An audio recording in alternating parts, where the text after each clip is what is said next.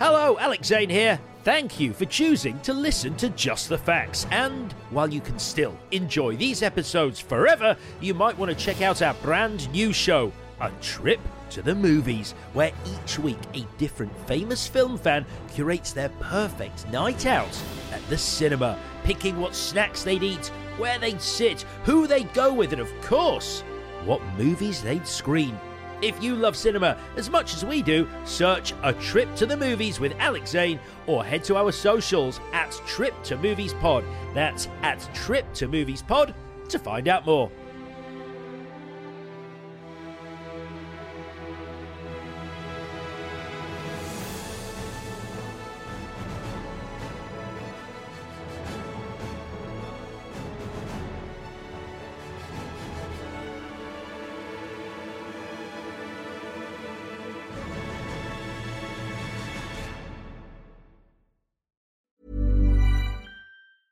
Hiring for your small business? If you're not looking for professionals on LinkedIn, you're looking in the wrong place. That's like looking for your car keys in a fish tank.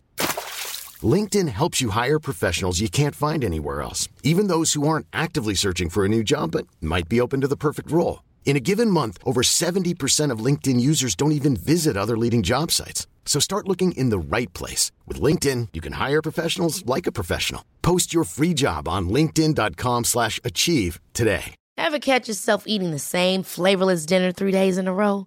Dreaming of something better? Well, HelloFresh is your guilt-free dream come true, baby. It's me, Keke Palmer.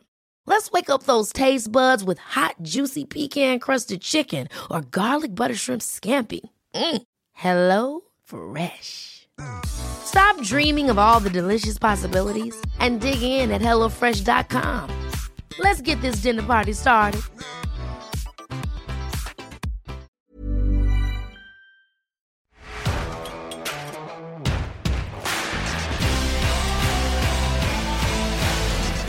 Hello and welcome to episode 8 of Just the Facts. Alex Zane here. How are you? Hello. Right, shall we get the housekeeping out of the way quickly now? Let's just do it, and then I can tell you about my wonderful guest on this episode, Rahul Kohli. Let's do this. So if you haven't subscribed to us yet, please do that now on Apple, Spotify, or wherever you get your pods. Do it now, this second, right now. And also follow us on Twitter and Instagram, where we are at JTF Pod. Also, as always, if you'd like to watch this interview, rather than just listen to it, or potentially do both, you can watch it on our YouTube channel. It'll be out a few days after this pod drops, and if you do decide to watch the video, you will be able to gaze upon some of Rahul Kohli's vast Star Wars memorabilia collection, because it's in shot behind him. And in case you didn't know, he's a massive Star Wars fan. Like, massive. I mean, like, I love Star Wars. One of my favourite ever Christmases in the 80s, like 85, 86, like as a kid, was opening my presents to find out Santa had pretty much just got me Star Wars toys, including a few which I still have in my flat now. A Snowspeeder, a Scout Walker, and my pride and joy, an AT-AT, which still has the light-up guns at the front. Big deal for me getting that at Christmas as a kid, because as a kid, hands down, my favourite scene in any of the Star Wars films, so the original trilogy, was the Battle of Hoth. Battle of Hoth, I just loved it. I still love it. It's amazing. So yeah, anyway, I've got an AT-AT. That doesn't matter though, because Rahul is a next level Star Wars fan. We talk about how he probably wouldn't even have got into acting were it not for Star Wars. So there's a lot of Star Wars chat on this episode. His affection for the prequels, his thoughts on the recent movies.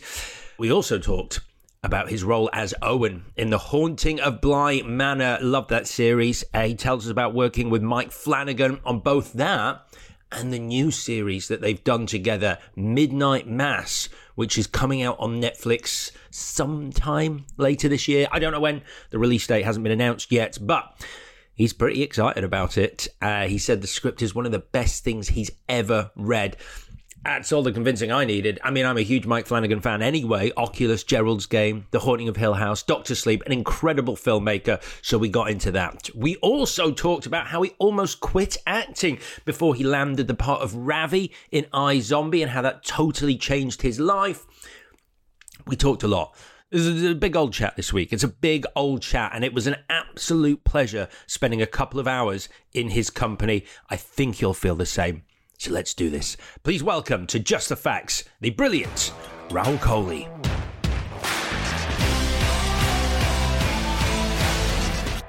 Hey, so good morning. Morning.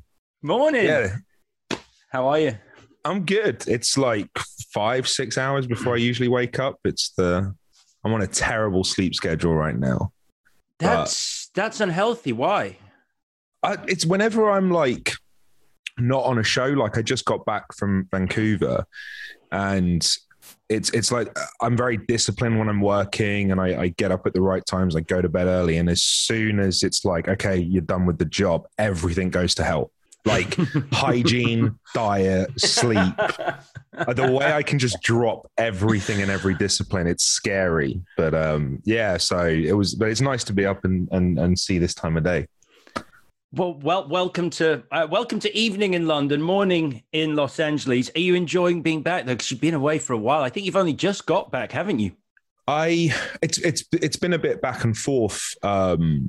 This year, I've actually been home a little bit more, but I was doing a show called Midnight Mass with Mike Flanagan.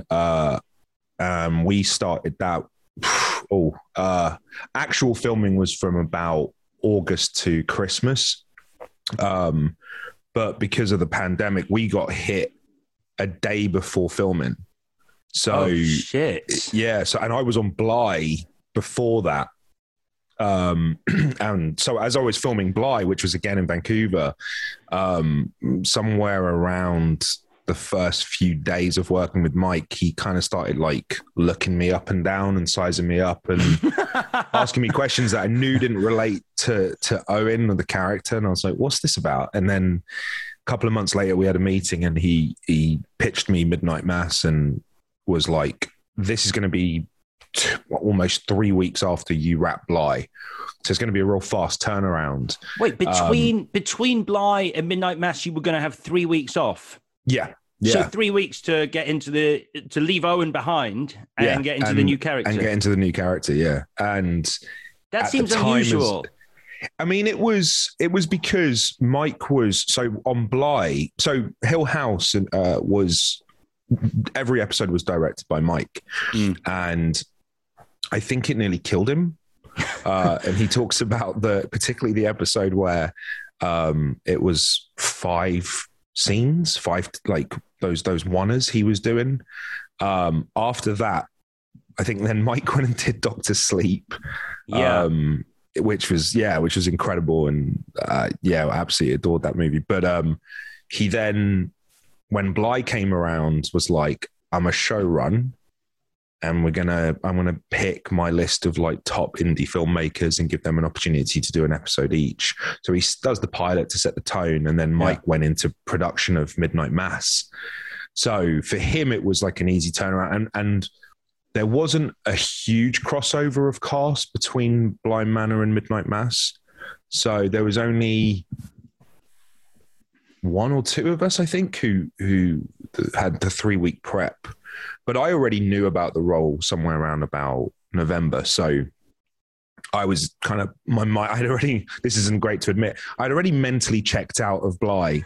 And I was already concentrating on Mass. But yeah, and I had I think I can talk about it now. At the time, I lost a ton of weight for Owen, which was a choice I had made because I felt it all kind of worked out. What I wanted was, because he's caring for his mother, I felt that he'd have very little time for himself. So he'd probably be eating a pot noodle, if that, even though he's a chef, So I wanted to be quite slim. And then I also because we were shooting episodes in order, as soon as his mother died, I wanted him to look like he was eating a bit more and having a bit more time for himself. So there was a slight weight gain. But then when I spoke to Mike about mass, we spoke about a big weight gain, not muscle, a big weight gain. And as soon as I wrapped Bly, or I was getting to the end of Bly, you can almost see it. I put on about 30 pounds of fat. And I did it the dirty way. I didn't do it like there was no nutritionist. It was like method acting for idiots. What were you eating? It was like, McDonald's, man. There would be like a DoorDash order at 4 a.m. and it'd be like a McFlurry and a double cheeseburger. And like, it was awful. And I started having health issues, no shit. And really? That's right. It's crazy. If you eat McDonald's 3 times a day, it definitely takes its toll. I started having I'd wake up in the middle of the night and like be choking on my own stomach acids. Oh my God. Yeah. And I was like, oh. So I was carrying around all this extra weight, and then we get to like the table read of Midnight Mass, which is in Vancouver, and we're there, and I'm heavy, and like we were going to shoot. So I think the table read was a Thursday, and then we were starting production, first scene on Monday. And that Friday was March 13, which was when we woke up. I had the emails and the calls and the voicemails, which was like, hey, we're going to shut production down for 2 weeks because of COVID-19. And some people opted to stay. Some people, I don't know, my spider sense was like, no, get out of town quick. So within a few hours, I managed to get on a plane and get to Los Angeles. And then we didn't start production until August. But we were always kind of like, we were one of the first shows ever to go up.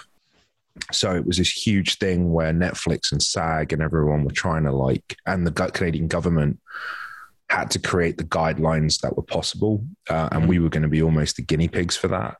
So the version of the pandemic shoot that we did was very extreme, super sanitized, like the things that are now myths about COVID. Like we were in the thick of it, don't blink near someone, or it was intense. But during that period, there was like 3 to 4 months down, I couldn't hold on to the weight, because I was always told we're only a few weeks away from production. We got a few more weeks, maybe a few more weeks, and that went on for 3 months.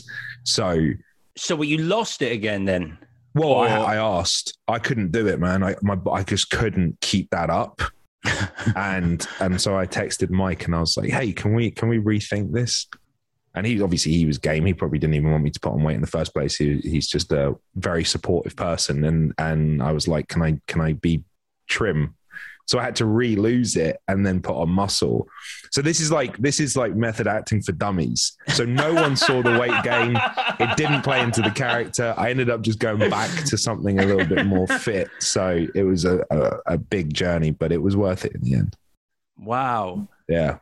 Wow. I mean, that's an intro, right? It sounds incredibly unhealthy, but for the cause, man, for the cause. Because Midnight Mass, I mean, you mentioned a lot of them there. I'm a huge Mike Flanagan fan. I mean, right back to Oculus, Gerald's Game, one of those Stephen King adaptations that's arguably better than the book it's based on. And then Haunting of Hill House and Bly Manor. I mean, look, it's weird, and I'm not just saying this, but when I think back to my experience of watching Bly Manor, I always do think back to Owen, your character, because I really do think he was the heart of that show. He was a really interesting person in so much as he was both steadfast and incredibly vulnerable at the same time. And how much of that was on the page? How much did you bring to that when you read it? Was it all there already? Honestly, it was all there. It was a really strange job for me, man.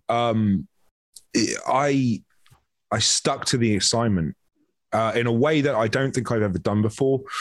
Prior to Bly Manor, my first show that gave me my sort of big break and got me out of, the situation I was in and over in Los Angeles was iZombie for the CW. And that character was very much like a Sheldon Cooper type, where I definitely didn't stick to the assignment. I was improving and kind of upstaging and trying to. I was new. I had a point to prove. And, you know, I was supposed to be a supporting character, and I never really took that role seriously. It was like, look at me, look at all the funny things I can do. Ricky Gervais impression. And after 5 years of that and kind of feeling a little bit selfish, and I don't know, I just didn't. I appreciated the show, and I'm still very proud of the work we did. But you reflect, right? And you're like, well, what can I do better? And when Bly came along, I auditioned for that. That wasn't like I wasn't specifically asked or offered that. So I just auditioned, played a very vague sweet boy, because you don't really get much info when you do the auditions. And then when I had my first meeting with Mike, he kind of asked me what I'd like to bring to it. And I kind of said to him, actually tell me what to do. I already kind of understood from the page that his scenes, or scenes that involved him, were the lightest of the show.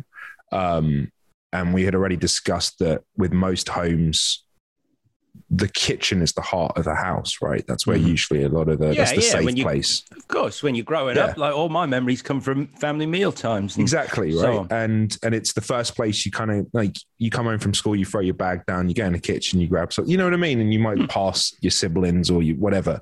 So, and then I also did the reverse of iZombie. So I went, this show isn't about you or your little scenes or your little jokes or your little looks in the background.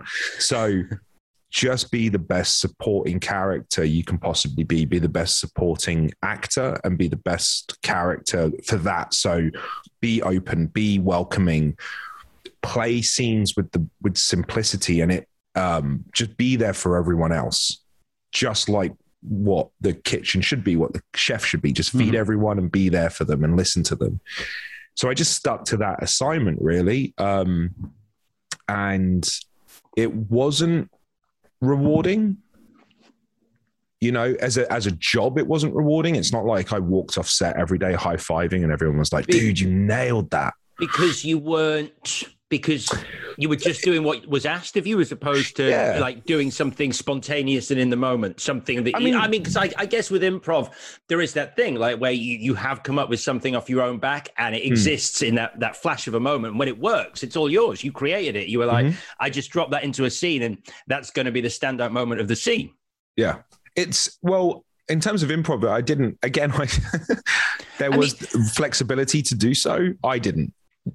Okay. I was just very kind of, it's a really strange thing to say. It's like, I just did my job and kept things simple. And, you know, any scene was just about the bigger picture rather than looking inward, which is, I spent 5 years looking inward on iZombie. So I kind of wanted to take a step back, mature, and go, okay, you don't need to prove to everyone that you need to be here anymore, and you know, do backflips. There's a version of that with acting. Do you know what I mean? It's like a footballer almost doing too many skills. Yeah, just play the game. You know? Yeah, and I guess it's weird that you sort of say there was the opportunity to improv. I mean, on Bly, because to my mind, improving is sort of not fucking around, but just sort of being bigger than perhaps the scene requires.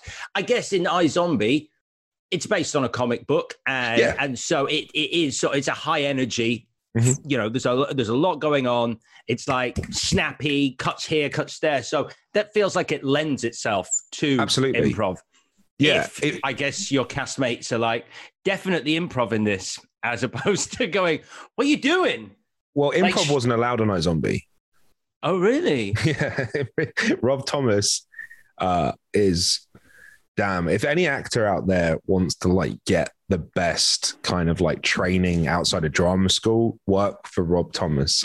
You pick up so many good habits, and he asks questions of you, man, that like just cut right through you in the most kind of like sweet way. But now Rob's like, I'm funnier. The writers wrote this. I don't need your alt lines. That's the line on the page. Make it work. And that's a skill in itself. So for 5 years, for most of us now, if any of my iZombie co-stars saw this interview, they'd be like, he's lying because he fucked around and said what he wanted all the time. I did have this tiny leeway that the other kids didn't have. Mum and dad gave me a tiny bit more leeway. And I think it was because I was British. So a lot of the times I would look at the script and say, I need to rejig this. We don't say trash can. Can I say this? Can I do that? So that's where we started. And then because he was the kind of comedic relief, sometimes there is an alt or something there that in the moment might actually be funnier. So I did have this tiny leeway that no one else had. But for the most part, we almost entirely stuck to the script. I remember I wanted to make a change once, and it was something so superficial, man. It was just like something someone does in season 3 when they're like, hey, I want to limp. You know, It was just like one of those things. And I sent a message to Rob and I got this email back that was like, hey, I'm not fussed either way if you want to do this for season 3. However, I don't care, but if I did care, here's my problem. And it was like 2 pages of basically saying, does this serve the character or does it serve Rahul?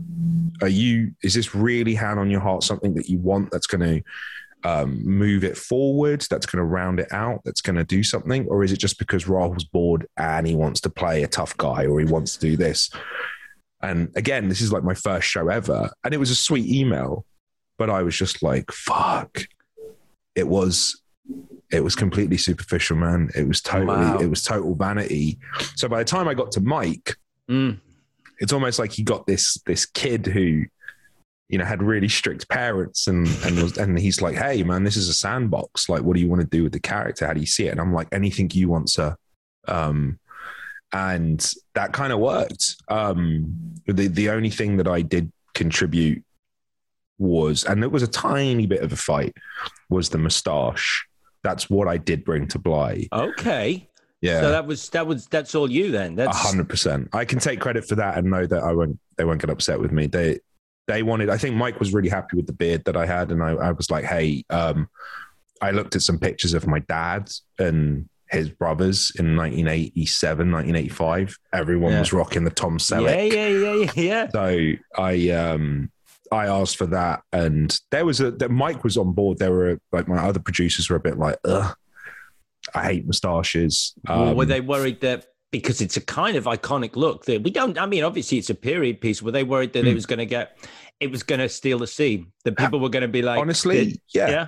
Really? It's it really, because it's a little bit when you do period stuff. There's I mean, you can fully commit, right? But there's still an element of you are watching it in the modern day, and some things are ridiculous. And like, say you had a protagonist who was this, I don't know, macho police officer, detective guy, and you decide to stick to the times, and he does have a mullet, or he's got, do you know what I mean? Something that was appropriate at the time that we would view then as cool. Oh, it's like watching, you know, Michael Jackson's Bad video.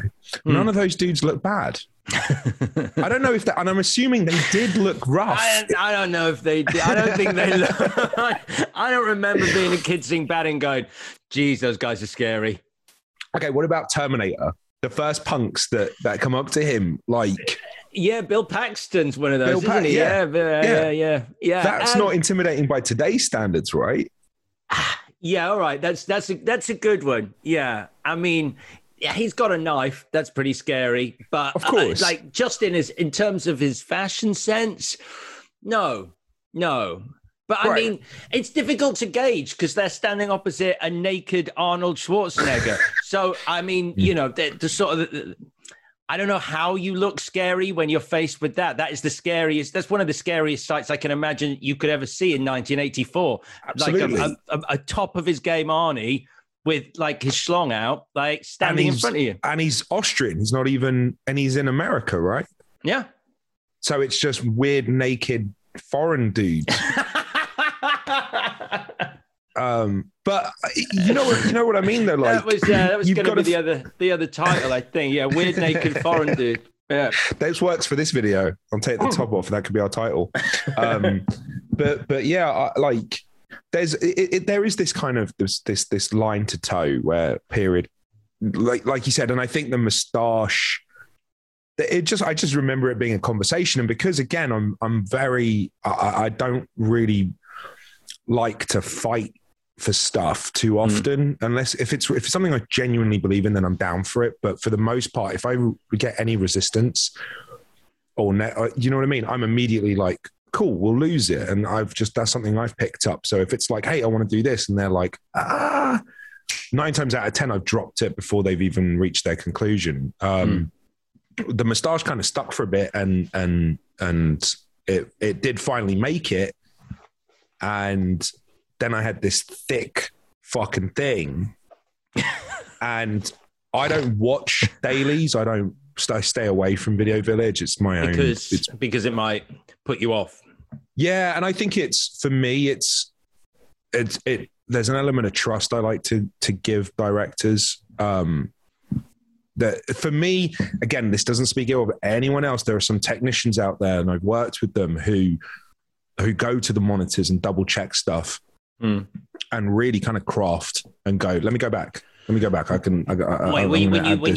you say technicians, you mean actors who are quite obsessive with the sort of technical side of their performance? Absolutely. Right. Yeah. There's so many different, you meet so many different types of actor, and no one's method is the same. So for me, one of the things that I've tried to adhere to is this idea that you are the director, right? We move on when you're happy. I'm here to trust you are flying this ship, man. I'm a passenger. If you say it's good, it's good. Because I've been there where, man, like, how do you gauge what's good?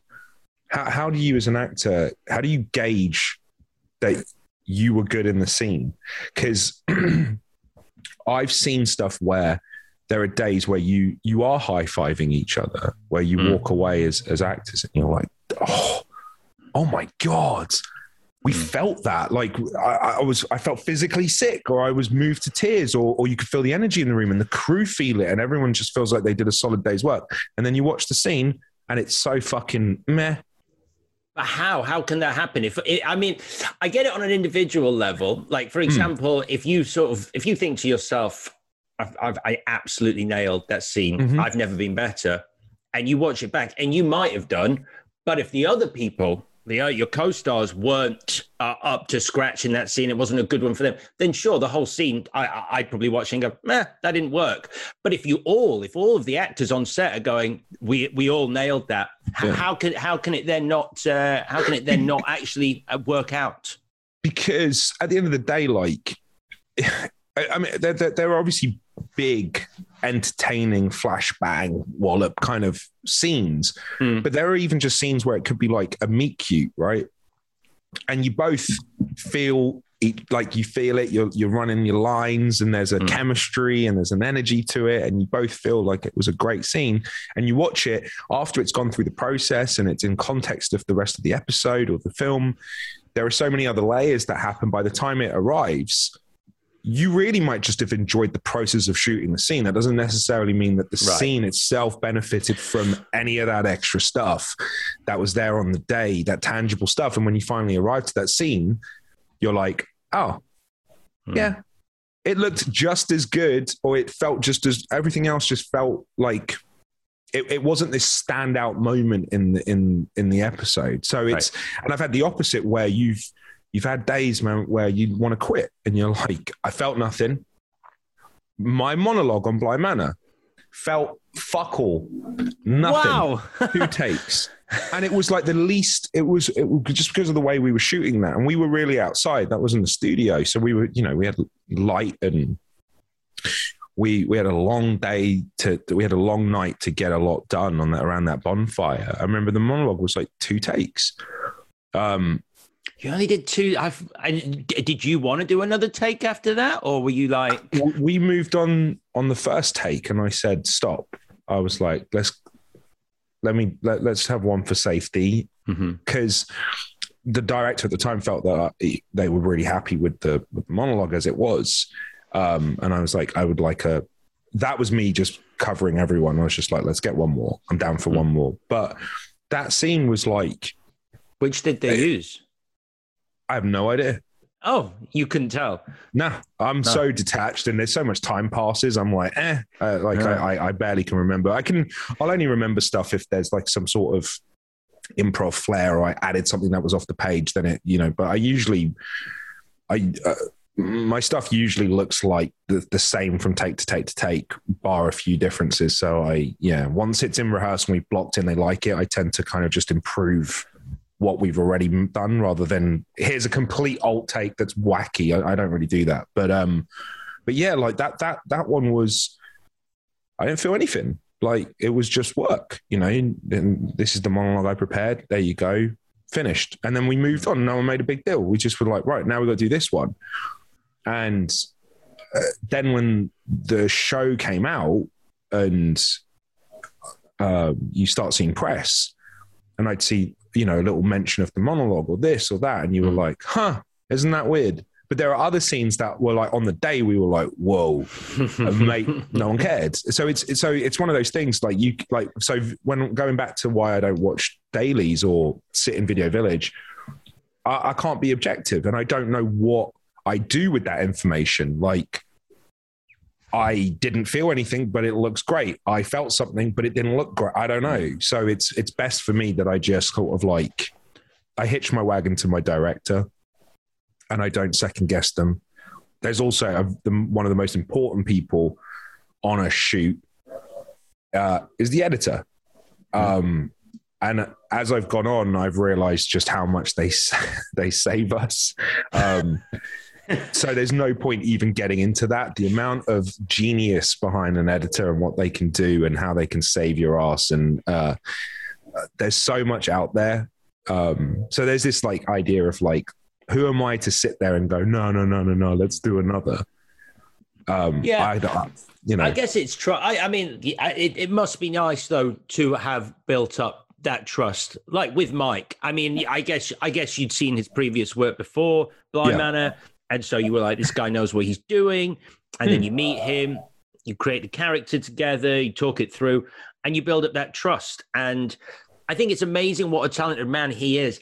And such a bloody nice guy as well. I met him for Dr. Sleep. I did the Q&A for that when they God, I don't know, when was it now? COVID's totally screwed up my This would have been 20, I think he was doing press for it 2019. 2019, so it's the end of 2019, yeah. Autumn, yeah. It must be cool. I mean, you're a bit younger than me, but like I'd say we have a lot of the similar pop culture reference points. And talking to Mike, he has exactly the same ones. Does. And to work with someone who you can have a shorthand in terms of pop culture references must be quite good. Yeah, that's that for sure. I, without giving too much away, that I'll be able to talk about it when Mass comes out.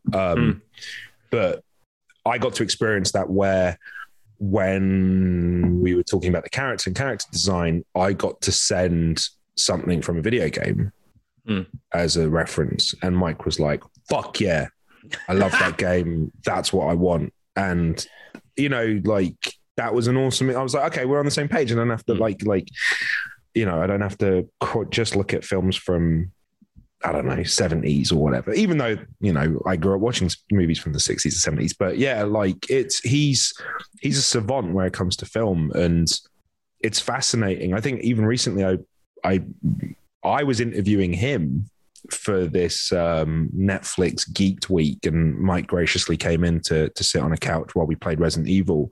And I just mentioned Jaws, and he broke down the jump scare of the boat when they're scuba diving and then the head pops through. And Ben Gunn's head. That's it, Ben Gunn's head. Yeah. And he just broke down something so small where he was like, the noise, the sting, whatever they play that jumps you, is delayed. It's head first, then sting. Whereas a lot of movies will go sting and head at the same time. So you jump. So you all get it at once. And he was like, what happens with that? Why that's so terrifying and you can never really prepare is because you see the image first, you react, and then there's a sound on top of it. So it's like a bang, bang, like... Because you've been trained. You've been trained by every jump scare you've ever seen to expect a certain thing, and you can't undo that training. And so that's interesting. I mean, I remember that was the scene in Jaws that Spielberg went and reshot in his swimming pool because he didn't believe he got it right the first time. And I don't know if it was his swimming pool or was it Verna Fields, his editor's swimming pool? But yeah, he watched it back with an audience and he was like, we can get a bigger reaction out of that. So they went off and they reshot the head popping out scene. So that's why it's so good. Yeah. It's funny that's because Jaws, I couldn't really watch Jaws. I found that I'm not a horror fan. You're not? All. Hate it. Can't stand it. Were you ever a horror fan like when you were a kid? No, couldn't stand it. Never? So now I'm one of Flanagan's dudes. It's the strangest thing. Like Flanagan's Players. Yeah.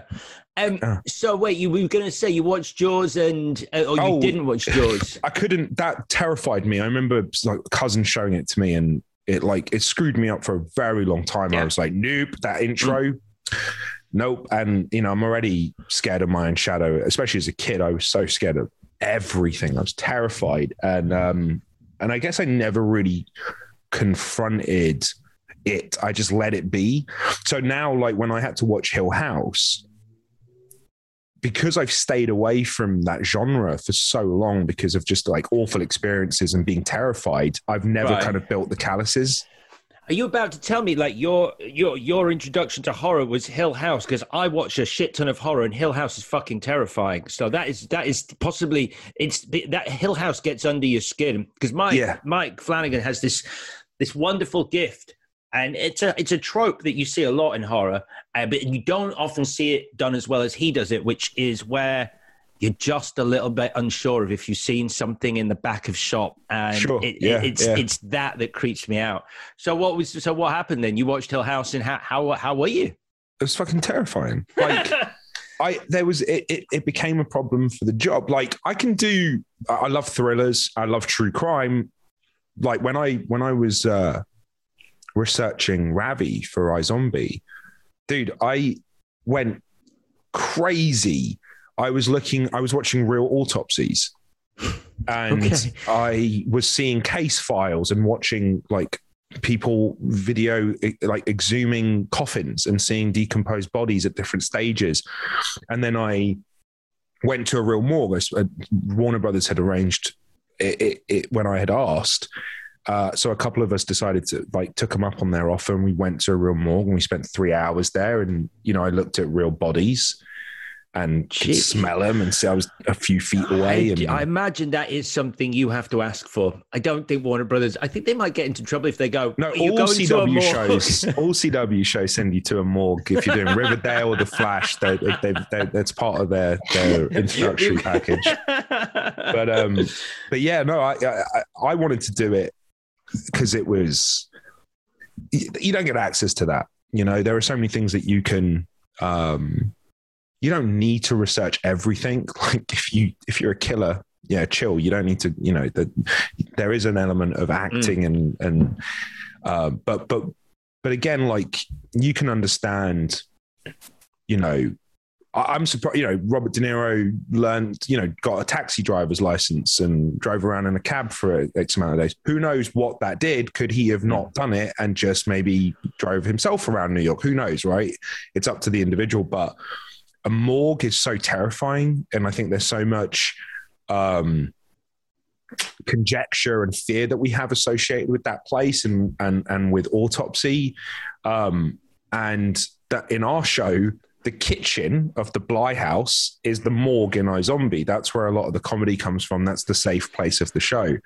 So spending 3 hours looking at a real one, by the time we went into our prop one, we were so comfortable. We were chilling. Like that must be it, because he's so flippant about working in a morgue right from the off in iZombie. I mean, I know that. I feel like I'm faking a bit here because I hadn't watched it until I knew we were talking. So I binged it. Absolutely love it. I love a police procedural with a twist.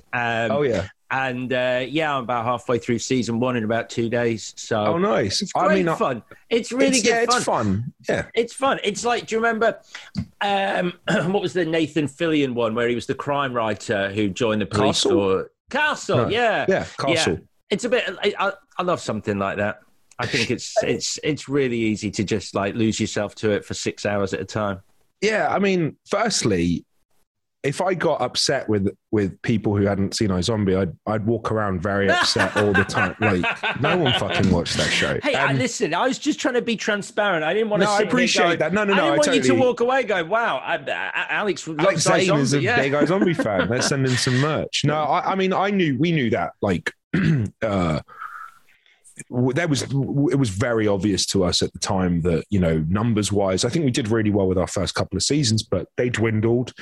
It was a very niche kind of cult following, and it's grown a bit more. It's starting to have that, and I think Rob predicted that. I mean, I don't know if it was Bly or some of the projects that some of my co-stars have done, but I'm seeing this influx of people, and the pandemic probably helped, but it's definitely found new fans. But and it must have been a game changer for you in terms of your career. Like, do you think like the kind of roles, because you kind of like after iZombie, it was Bly for you, and same year. So do you think iZombie changed things for you? Oh, dude. iZombie saved my life. I went to drama school, but I went to an amateur drama school. Shout out to the Questers Theatre in Ealing. But that's where like I saw Star Wars as a kid. I was like, I want to be in Star Wars. What the fuck do I do? And that's it, right? And I was 11 or 12, and it just became my obsession. And I didn't know you liked Star Wars. You like a tiny bit. Just I'm like, it's, you know, it's on my IMDb trivia. But yeah, like I didn't know how or where my role would be in Star Wars. I just knew that I needed to be a part of it. And initially, it was going to be special effects.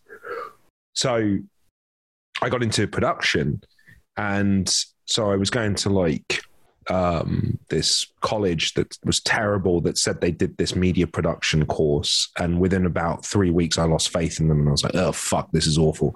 But I was making short film for the assignments, and in that I ended up being in one of my short films, and I was like, oh, well, you're better at this and you have more fun with this. So I dropped out of that, joined that theatre school. So I got out at, I was 20 years old, 21 years old, and then nothing until iZombie. And in that period, I was auditioning a lot in London, and those same fucking sterile rooms. And it was like 3-4 times a week. If it was a commercial, I was DiCaprio. I think other people were afraid of me. So I was like the Envirophone dude and Champions League and Subway and PlayStation and fucking, I don't know, Rubicon mango juice. Here he comes. We might as well leave. Yeah, exactly. I don't know what that was about. I was on fire when it came to that. Give me, you know, a BBC drama, nothing. And so it took me until I was about 26. It took me about 5 years of solidly auditioning to get a line. And even then, I think it was cut. It was on a Channel 4 drama, and it was cut. And then eventually I got Holby City. And I was like, I'm fucking speaking on camera. And that was like a big celebration. And then it was EastEnders, again, like 3 lines. I was the manager of the chicken shop, and I fired Shirley. That was my career. And you know, now I'm 27, and it's like, what are you doing? Like, you're not, this isn't the game changer you thought it would be. And I got very close to quitting, man. I was super, like, I was disenfranchised and felt that I don't want to do this for another few years. I'm going to die. Like, I cannot afford to do anything. This is killing me, and it's killing my future. And I remember having a conversation with my then agent after a really bad audition where I think I was just treated extra mean that day. I was already part of the cattle call, but that one felt like even more kind of gross. Mean, like, as in, just not given the time of day, or actually spoken to like badly? Both. It was a bit of both, and it's super common, man. Like one day I'm going to play one of these guys that, you know, has a budget for some fucking crappy BBC show and thinks that they're James Cameron. And they're so dismissive and just so, and they feel like the minute you walk in, you feel like they already have the attitude of you've wasted my time, and we haven't even done the scene yet. That's the energy of the room. Isn't it weird? Like I've met people like that in the industry, like who somehow feel that they have to that. Like the small bit of power they've been granted allows them to live out this fantasy of being this big shot, like and acting like, you know, like they've got 3 Oscars in a cabinet at home, and you just sort of go, well, just why? It's always puzzled me. You sort of end up just going, why? What is the point? Who is gaining from this? Like, I mean, what? How fragile is your ego, and why do you feel the need to just like be that person? I've never understood it. It's usually, I mean, you nailed it, man. It's because they haven't got 3 Oscars, and the little bit of power kind of, it's so even I've met badly behaved actors, and they're usually the ones who aren't really doing shit. And you're like, they'll come in on your show as a guest, and you're like, yo, why the fuck are you talking to our crew like that? Like, and then you'll get giants, like you'll meet giants, and Carla Gugino, for instance, right? It's Carla Gugino. Like I saw her, I was like, Sin City, Watchmen, like, and also she was one of my first crushes from the Bon Jovi video. She is the nicest human in the world. There's a reason why she works so often. There's a reason why she's in Gunpowder Milkshake and stuff, like, and she still continues to work with the biggest and the best.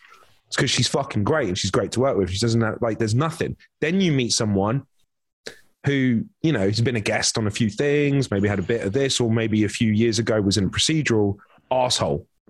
Yeah. And you're like, huh, it's because they don't have that success. So it's like they use this as a way of this little power to kind of bully a set around or puff their chest out. I think, I think there's also that thing where I think sometimes, I don't know whether it's them or their PRs or someone's got it wrong somewhere down the line, and they think to make themselves seem like a big star or bigger than potentially they are, they have to act like a diva. You know, I've encountered it, and it's, you're right. You sort of, unfortunately, you do catalog that, and it's very, you know, you meet people so sporadically that you end up going, well, that is what I think of them even when I meet them again. But go on. Oh, sorry. Yeah, no, I was just saying the energy that those people would give off for like the crappiest commercial, just like, you know, it got to me. And then like it was a Friday, and I remember I called my agent. I was like, I don't want to fucking do this anymore. I was like close to tears. It's just that's how you spend your week. And they said to me, all right, cool. We have an audition for you. Yeah. All right, mate. It's so, it must be a weird thing, because you have this relationship with an agent, and you know you do sort of want a little bit of a hug, they know you're coming back on Monday. They know you're in it now. This is X Factor. They know this is your dreams, and you know, like I just want to vent, and I want them to beg me to stay on their books. That's and all. You just want to live through like a little montage moment with maybe Sigur Rós playing in the background, and just exactly. Yeah. So that conversation ended up just them going, we got a pilot for you called iZombie for Monday morning. And I was like, okay, sounds terrible. The fuck's an iZombie? And then crammed that weekend just out of pure frustration. And then on the Monday I went in and read for it. And I remember the cast director sat back and was like, how long have you been acting? And I was like, I don't know, I think 8 years, 9 years now. And she was like, how come you've never... Where have you been? And I was like, I knew it. Yeah, where have I been? Why is it taking me this long to get like a speak? I can act. I'm okay at what I do. You know, I'm not great, but you know, I'm learning. And dude, within a week they had cast me as one of the leads. Rob Thomas saw the tape and just was like, it bypassed all screen tests, network approval. I was just flown in. Did you, that's amazing. Did you think after you did the audition, did you go, yeah, I think I nailed that before she said so you knew there and then? I remember knowing that I remember knowing that I had an interesting take on it. That was like, I felt good about it. It felt good to just do the scene at home. So I knew that I was actually looking forward to performing it, which is, a good bit of advice for people. Like, yeah, I was excited. I was like, I can't wait for people to see this. I think I'll put some work in. And I remember the brief for the character said highly caffeinated. Scotty from Star Trek, highly caffeinated. And this weird twist of fate, what happened. So I knew how to do this scene at 1,000,000 miles per minute. Sticking to the brief, right? And then as I got closer and closer on the tube, outside, I was having a quick smoke before I went in. I start thinking, you know what? It's a bit much, right? That's a bit too broad. It's a bit too cartoonish. I'm gonna bring it back. I don't want to trip up on my words. And then where I sat in the waiting room, I could see the casting director's assistant's iMac, and she was cutting together other auditions.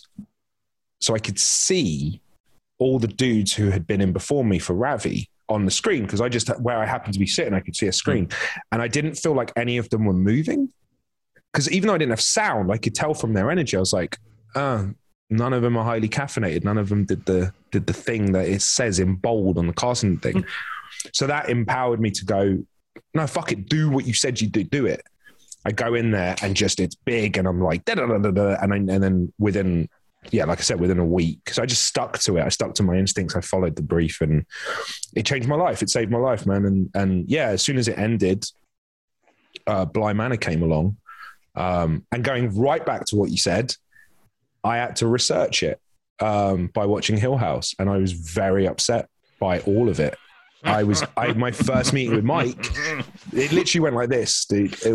This is like, he's such a fucking nice. He doesn't deserve the crap that I am when I talk. So like, I walk into his room and meet Mike Flanagan, and I was like, yeah, I've got a bit of a bone to pick with you, man. The fucking jump scare in the car. Like, what's your fucking problem? Like, I said I was so scared I didn't jump scare. You know those ones? I didn't do this. I just was like, yeah. Because inside, all sorts of shit just went on. And then the next question was, we have the scripts, and the next question was, what's Ewan McGregor like? Because I knew he'd just done Dr. Sleep, and he was like, yeah, he's cool, and I was just trying to get him to talk about Star Wars, and that was our Bly meeting. Oh, yeah. So you did watch Dr. Sleep? He arranged a screening, right? Because it was coming out. It's pretty scary in parts. It's certainly nasty. Oh yeah, it was. And I had to watch The Shining to know what was going on in Dr. Sleep. That was going to be my next question. So you have now watched The Shining. Yeah. Was this the first watch of The Shining? Yes. For you. And? Are you ready? Yeah. Overrated. I know. I see the typewriter. I see it. What? I've got there's a tiny thing that I'm not Coley, keen it's on. been a pleasure speaking to you. Thank you for your time. Go on then. No, let's hear it. I'm interested. Tell me. Look, I do think it's really good. I do. My issue was Jack looks like he's going to rip his family's face off before he's even got to the Outlook Hotel. Mm-hmm. Like, he's coming in hot. Right, at his interview, he's already like, and I don't know. I just want to. Who am I to just talk about Nicholson and Kubrick? No, but I would have liked a little bit more of a bit of an arc. You know who has exactly the same opinion as you? Mr. Stephen King. Yeah, exactly. Yeah, he's I'm just defending my boy. That was his massive problem with it. He was like, at no point do you think that this is a normal, nice guy who's being infected by the evil in the hotel. It's yeah. And I think that's more interesting to watch, Yeah. But have you Wait, so you do like? Have you watched? Do you watch much Stephen King? Do you read Stephen King? You like Stephen King? This gets me in trouble. I'm currently. It's at this point. It's offensive that someone I now collaborate with a lot, and Stephen King is Mike's hero. We can't talk. Like Mike don't want to talk about George Lucas all the time. When he's sick, he wants to talk about Stephen King. Right. And I can't. So I've never read King. I'm currently reading King as we speak. I'm doing like a huge research on the man and all his works, and his movies. And so I'm going through it now. I'm having to do all of this horror shit now as an adult because of this relationship. I think it's good for you. I think it's really good. I think this is important stuff. I mean, look, you got Pennywise over here. Like I thought it was great. The new one or the Tim new one, Curry? Not the Tim Curry one. No, I haven't seen the Tim Curry one. Watch the Tim Curry one. It's that's the film. To talk about a film that screwed me up as a kid. Yeah. It was Tim Curry as Pennywise in the TV movie of it. It's absolutely terrifying. It still holds up. It's very difficult to disassociate my memories of watching it as a kid. I did do it again recently, and it's not as scary. But as a kid, it was. Yeah, I remember that being the one. We are similar in age, and like that was one. Candyman was another one. These are movies I stayed away from. I was like, no. Weird, isn't it? You see, that's just the power that horror has. Especially, I mean, obviously it still holds power now, but something like Candyman, little gimmicks like saying his name 5 times into a mirror, and you just wouldn't do it. You'd be standing with friends, and the power of that movie would not allow any of you to ever do it 5 times. Yeah, it's especially amongst kids, like the way it ripples through school, a title. And like, it's enough for people to just like kids to just even be afraid of just someone telling you the synopsis. And it's just like, nope. I mean, the funny thing is I'm a massive fan of video games and I am a big film fan, but we're missing out an entire genre in film seems criminal, right? Like, how can you, I've still seen 28 Days Late. I'm not that bad. Like I do get out and watch stuff. It's just not my choice, but I will go out and see the best stuff. I saw Hereditary because how could I not, right? Like it's got to be done. So I do it. It's part of my industry. Now with games, something about, even though it's a horror, I have to play it, even if I hate every second of it, because games so important to me. I feel like I cannot ignore an entire genre. So I play those. I mean, like you look down your CV, and there's obviously there's Bly, there's iZombie, Dr. Crane in Harley Quinn, aka the Scarecrow, Gears 5. I mean, this is like sci-fi, comic book, like sci-fi, horror. This is a very cool CV to have. I mean, it's like really cool genre stuff that you're getting to do. You are tapping into something that I've only admitted to a few people recently, and you are echoing my sentiments, which is I never planned any of that, right? I didn't intend to be in Harley Quinn and Supergirl and Gears of War, and even Bly Manor is still an adaptation of the novellas, and so there's always this. It's genre stuff, right? And sci-fi, and what's happened is, and it's all my shit. Like I love all of it. I look back at it and I'm like, why would I want to do this role? It's not in that bracket anymore. So it's starting to I'm starting to become protective, where I'm like, yeah, that doesn't fit with the CV, which is fucked because it's holding me back because I'm turning down shit, and because I'm in my back of my mind, I'm like, yeah, but is it sci-fi though? Yeah, but is it a video game reboot?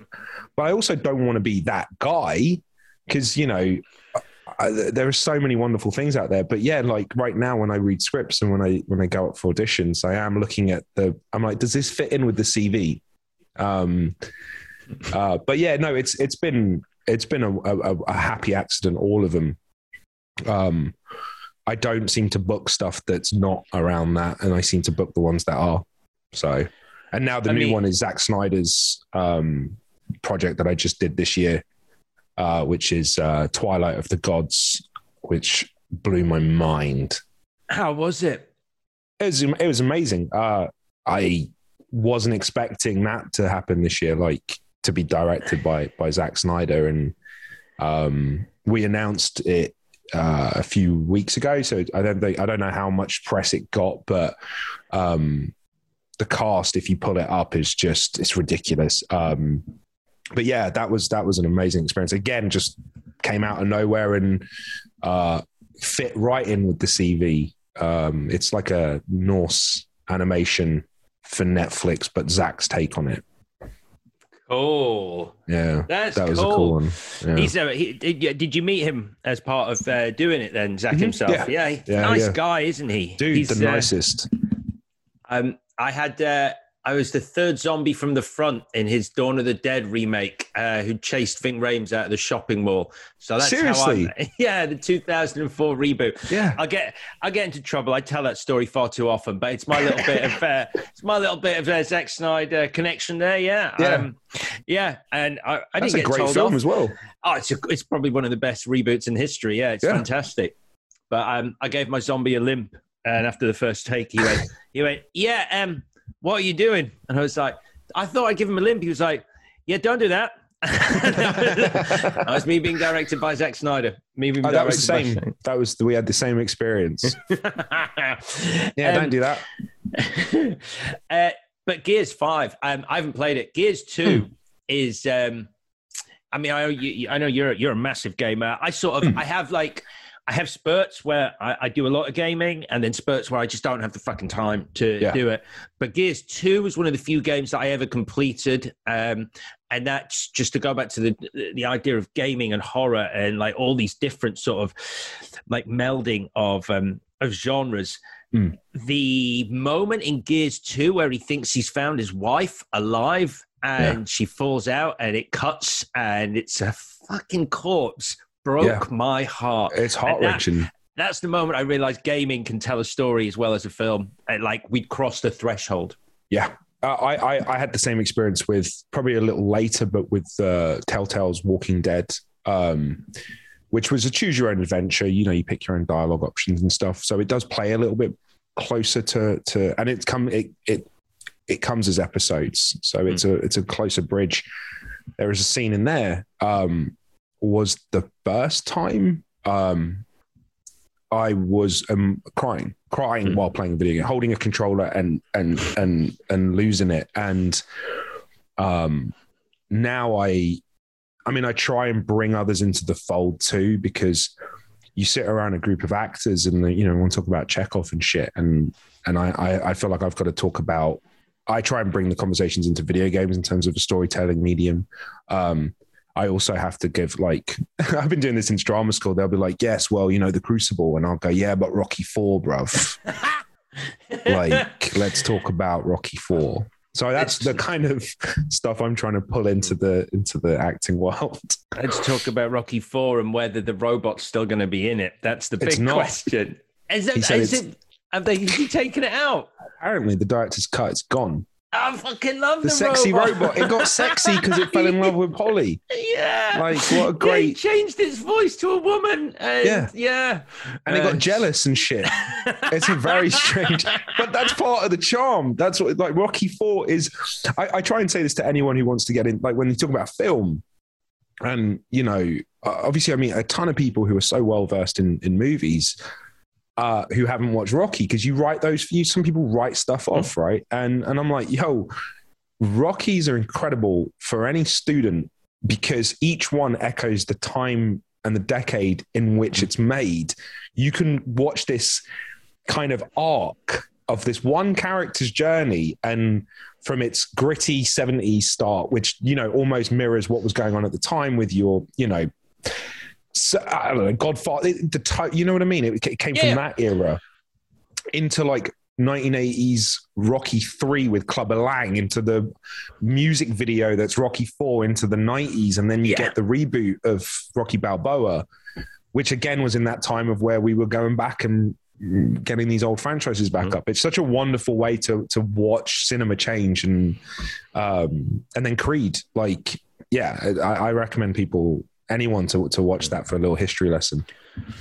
So the big movie for you, though, as a kid, Star Wars. So I'm guessing. I mean, yeah, I almost feel you must have been asked this a billion times, and that is your flat looks absolutely sick in LA. That's only a little bit. There's a giant 7,000 piece Millennium Falcon over there, and yeah, I'm a little bit of a fan for sure. It's very cool. So it's weird because I don't know why, but I thought you were working in LA, and then I pieced it all together. And you live in LA, like that is home for you now. Yeah. I mean, I'm not a resident. I'm not allowed to vote or anything, but I'm on a work visa, so I've been here now on and off. I mean, I predominantly, funnily enough, because of the way filming's worked, I've been in Vancouver more than LA. So I have this apartment, I live here. But almost every year for about 7-8 months, I've been gone in Vancouver shooting either 5 years of iZombie, then I did Bly Manor, then I did Midnight Mass. I just got back from unannounced project. So Vancouver's this unofficial home, but yeah, this is where I would put my bags down and chill. You like it then? I'm assuming you do. No, I hated it. I fucking hated LA. I first sort of came out here 2015, I think, and London's the only place I'd ever been. I grew up there. I'm from Wembley, and you know the rules. And I don't know, like I came out here and it just didn't click for me. I was like, don't like it, don't care for it, don't care for the people. Place is dirty. I don't know. It didn't gel, and it took about 4 years, and I just wouldn't come here. I preferred Vancouver, and then somewhere like on the 4th or 5th year, it clicked. And I heard that's quite common for LA, for people moving, that it clicks and you go, oh, this place is dope. And that was it. Like once it clicked. And now, you know, anytime I'm asked to film and it's not in LA, I'm like, oh, because I love being here, and now I'm used to the sun, and yeah. And have you found an area that you like? Because it's a similar story for me. Like I was, I mean, it's weird because I wasn't driving there because I was going there for work, and this is back in 2003 before Uber. And so, like, it was fine getting a cab from a hotel to somewhere, and then getting back to the hotel was a nightmare. There were like 3 cabs in LA at any one time, and so Uber changed it a lot for me. But also, you'd come up here for the Oscars, right? Yeah, we did the Oscars. We've done the Oscars in LA. But it was way back, and 2003 was the first trip to LA for Too Fast, Too Furious. But it was, I found Silver Lake, and that kind of changed a lot for me. I thought, here's a little area which is an actual center. Like you can walk to a coffee house and a restaurant, and everything's in walking distance, which for LA is kind of nuts because normally it's a 40-minute drive between places. Yeah, Silver Lake comes up a lot. There are a few little pockets that it is like that. Like, you can walk somewhere. A block in LA is not a block in New York. Like it's ridiculous. It's so misleading.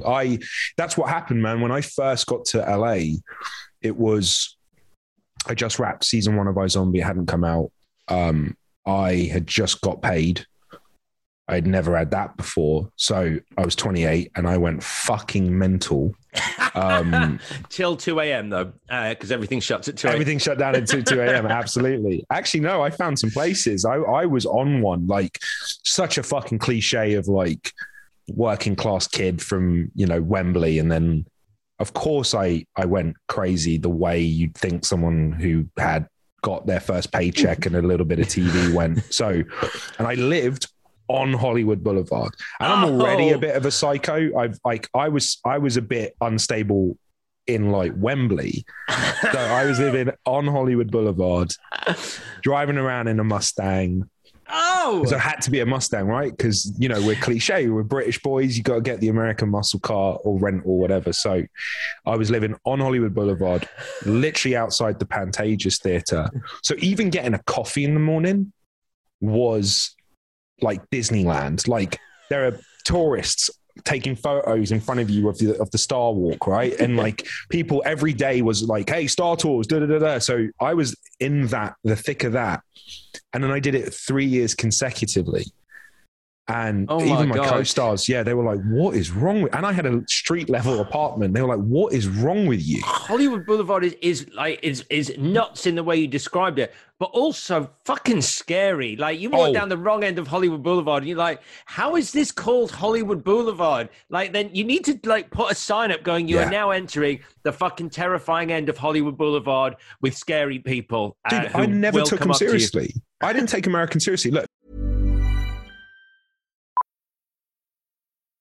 Millions of people have lost weight with personalized plans from Noom. Like Evan, who can't stand salads and still lost 50 pounds. Salads generally for most people are the easy button, right? For me, that wasn't an option. I never really was a salad guy. That's just not who I am. But Noom worked for me.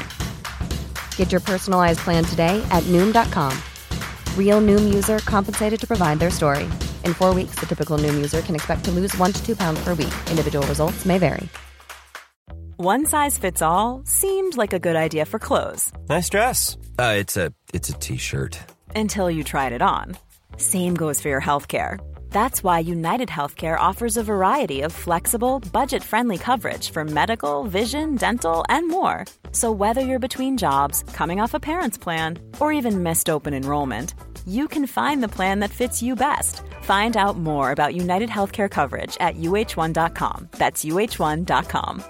Hey, I'm Ryan Reynolds. Recently, I asked Mint Mobile's legal team if big wireless companies are allowed to raise prices due to inflation. They said yes. And then when I asked if raising prices technically violates those onerous 2-year contracts, they said, what the f*** are you talking about, you insane Hollywood ass f- So to recap, we're cutting the price of Mint Unlimited from $30 a month to just $15 a month. Give it a try at mintmobile.com/switch. $45 up front for 3 months plus taxes and fees. Promo rate for new customers for limited time. Unlimited more than 40 gigabytes per month. Slows full terms at mintmobile.com.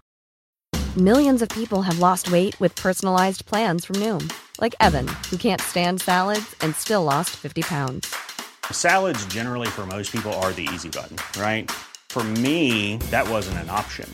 I never really was a salad guy. That's just not who I am. But Noom worked for me. Get your personalized plan today at Noom.com. Real Noom user compensated to provide their story. In 4 weeks, the typical Noom user can expect to lose 1 to 2 pounds per week. Individual results may vary. They make the news, like mass shootings, but I don't go to school, you know. I don't go to malls that often, so like I didn't, apart from like the gun thing, and then I knew as long as I'm on the coasts, I'm cool. That was my perception of the UK, of the US from the UK. So I never took them that seriously. They were just like loud McDonald's, you know, excitable Disneyland lovers. That was what I thought. And then I'm from London, bruv. Like, do you know what I mean? I grew up in fucking like bad areas and had, you know, unsavory friends and shit like that. So I was like, fuck, I don't care. And then I decided to walk 1 block. I live near a 7-Eleven at 2 a.m.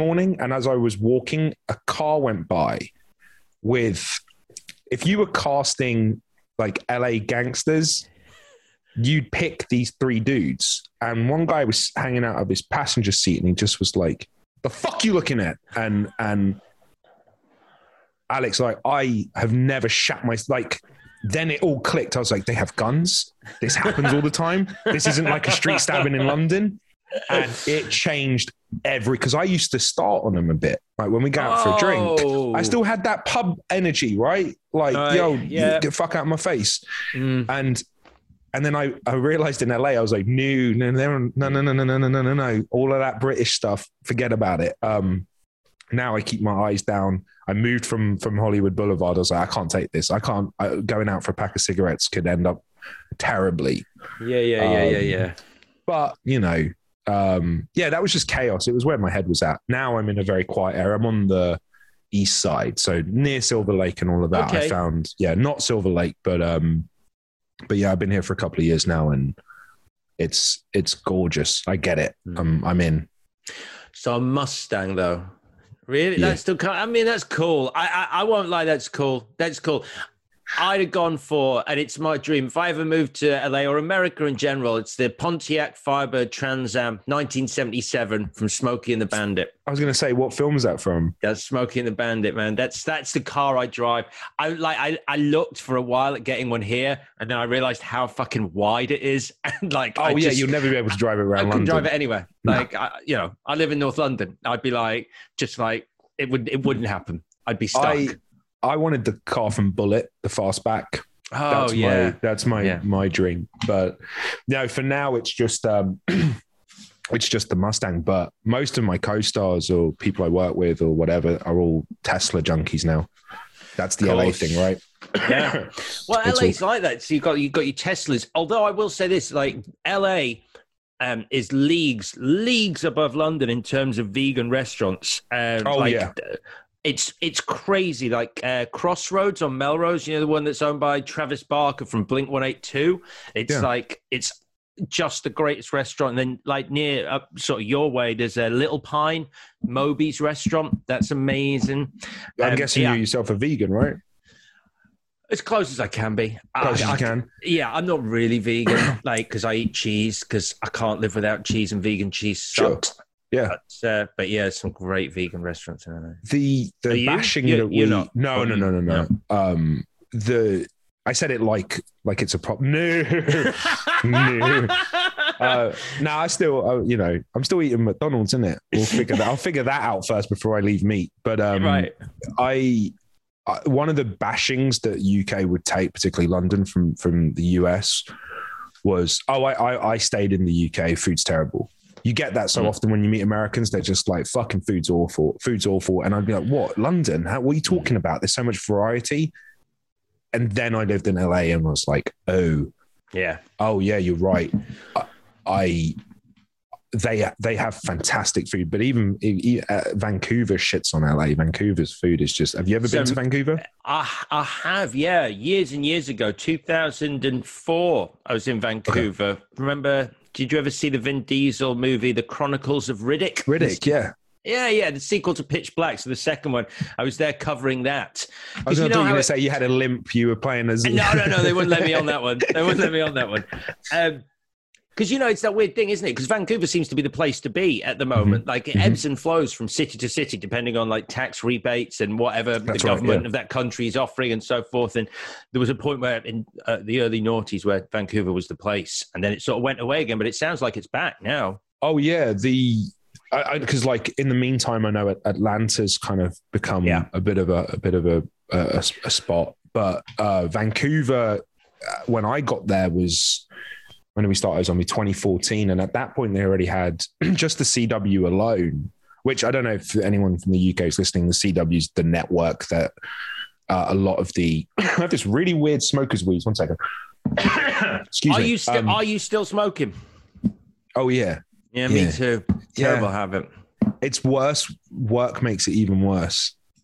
Like, it's associated to my job. Yeah. It's exactly. I totally know what you mean. It's like if someone goes, you got literally just, it'll take us 10 minutes to reset this light. And I'm like, cool, I'm having a cigarette then. Yeah. That's where I'll be. Yeah. I've associated it to learning lines, so I'm going to be dead soon. Like, you give me a couple more shows, I will be dead, because it's like, okay, that's the rehearsal. Cool. That's what you want me to do. Right. Give me 5. And it's a smoke with, just running the actions through privately, but the cigarette has to be there.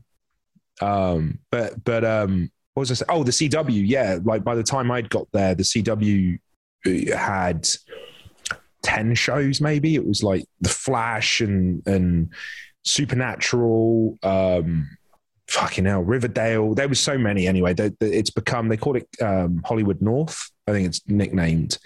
And now I know Netflix has or is doing a lot of productions up there. I can't seem to get away from the place. Secretly, I'm supposed to be going back again for another big one. But I mean, I should have just bought a fucking place at this point. But I didn't know.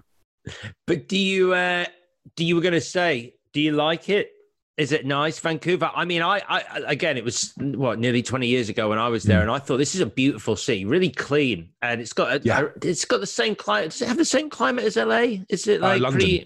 London, right? Okay. Yeah. If you look at your weather app, it's pound for pound. It's always the same. It's the same kind of winters that aren't extreme like Toronto. They're just the right side of cold, like London is. Right. Tons of rain, but then they could have a good summer.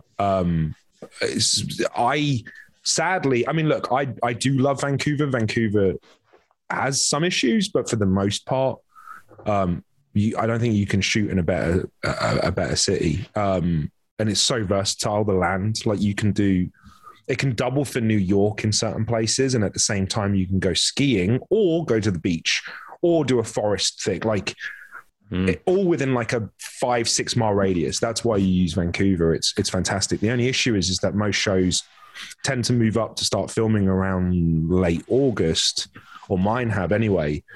So I spend most of the time there in the autumn and winter. And then I don't leave until February, March. So I see Vancouver at its like crappiest, gloomy, rainy, shitty. I don't want to go out. I don't care. But this time, I think in 8 years, this is the first time I just shot something, and I hadn't been there during their June. And then I was like, fuck, this place is, imagine if this, like the weather changes that city, it just became, it's a better LA. Yeah. So that's the only issue is most, like I said, most shows shoot in the winter and it fucking sucks. I'm tired of the rain. But do you miss London at all? I mean, like you've been out there so long now, but I mean, obviously I imagine you've got family here and yeah, all my family. And do you get back much? Is there something that London has that perhaps you're not getting out there? Yeah, just my loved ones. We can get deep. I'm like, it's a strange payoff, man. Those years I described to you where professionally I was miserable. I was amongst my friends, my loved ones. Like it was a phone call away. I was living at home with my folks, you know. So socially, I was very comfortable, very happy. Professionally, I was miserable. And then the flip happened, which is I became professionally happy, socially miserable with LA, very isolated, very cut off. And it's not for a lack of like friends, it's an attitude shift. There's something about LA where no one really wants to fucking go 20 minutes down the road. Like you just don't. It's just a very strange thing. Like everywhere, see the other side of town is only Santa Monica. It's only 30 minutes. It might as well be 30 days. No one wants to go that side of town. So like I've definitely cut myself off a little bit from that. So it's just all work really. And I mean, the lockdown didn't help. I think that kind of really set me in my ways now where like before I'd go for a packet of cigarettes, right? Just down to the street, just to see people, I'd pop to the nearest 7-Eleven or whatever. And I'd only buy one pack at a time. So it was part of my daily routine. All right, wake up, let's get some cigarettes, let's go. And in the last 6 months, I started buying in bulks of 10. So I don't even have that because I'm just like, I'll just sit here and watch a film or do some studying or whatever. And so, yeah, I've flipped it. So I don't know what's happened. That I do miss. I just miss home really. I miss the people, but London offers me nothing career wise. The UK fucking hates me, man. Like you should see really? Even now. Yeah, dude, like even the way, like someone had to apologize to me because of the way a director spoke to me for an audition 2 years, like a year or two ago over a comment they made about iZombie. They were like, this isn't like that fucking American shit you've been doing. Like, this is real comedy we do in the UK. And I was like, they're still talking, like, it still feels like 26, 27 at the commercial casting. And it's like, yeah, but, you know, it's not like your American junk. And so he the director apologized or someone casting apologized when they heard that was, on their behalf. Because I had flown in for a screen test to do that for quite a big project. And I ended up dropping even my parting ways with my UK agent because I can't book over at home. No one cares.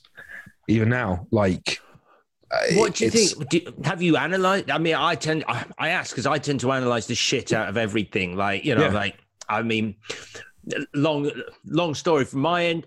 Like, I changed my name from like, this is a real tangent, but I changed my name from my Arabic name when I was at school because I was absolutely petrified, like, of being like judged on that. So I got rid of it because I figured like I didn't want to ever sort of walk away from something and go, I didn't get that because of my fucking name. Yeah. And you know, that's a big conversation for another day. No, I'm with you. I just wondered whether like you've sort of looked at it and wondered if there was a reason for it.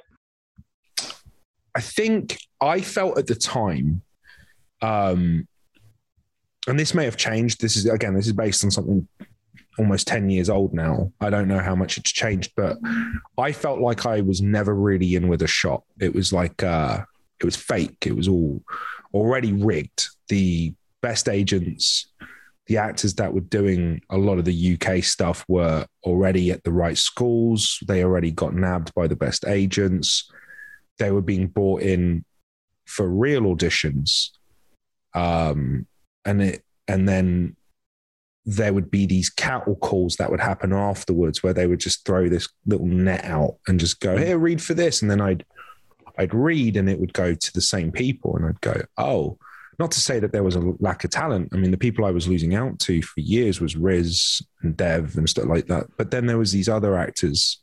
And you'd look and you'd go, oh, you went to that drama school. Oh, you went to Guildhall. Oh, you went to Lambda. Oh, you went to RADA. Oh, you're with that agent.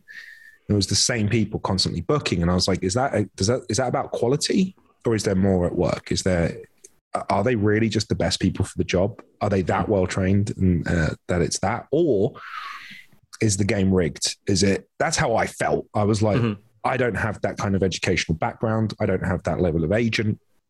I'm still going for the same stuff because I belong to an ethnic group that is, it's small. So, and then on top of that, this job at the time when I was doing it wasn't necessarily favored by my culture. You know, a lot of people are discouraged from going into the arts that are from certain ethnic backgrounds. So being from a small group meant that I'd always go up for everything, no matter how big it was, because they didn't have a choice.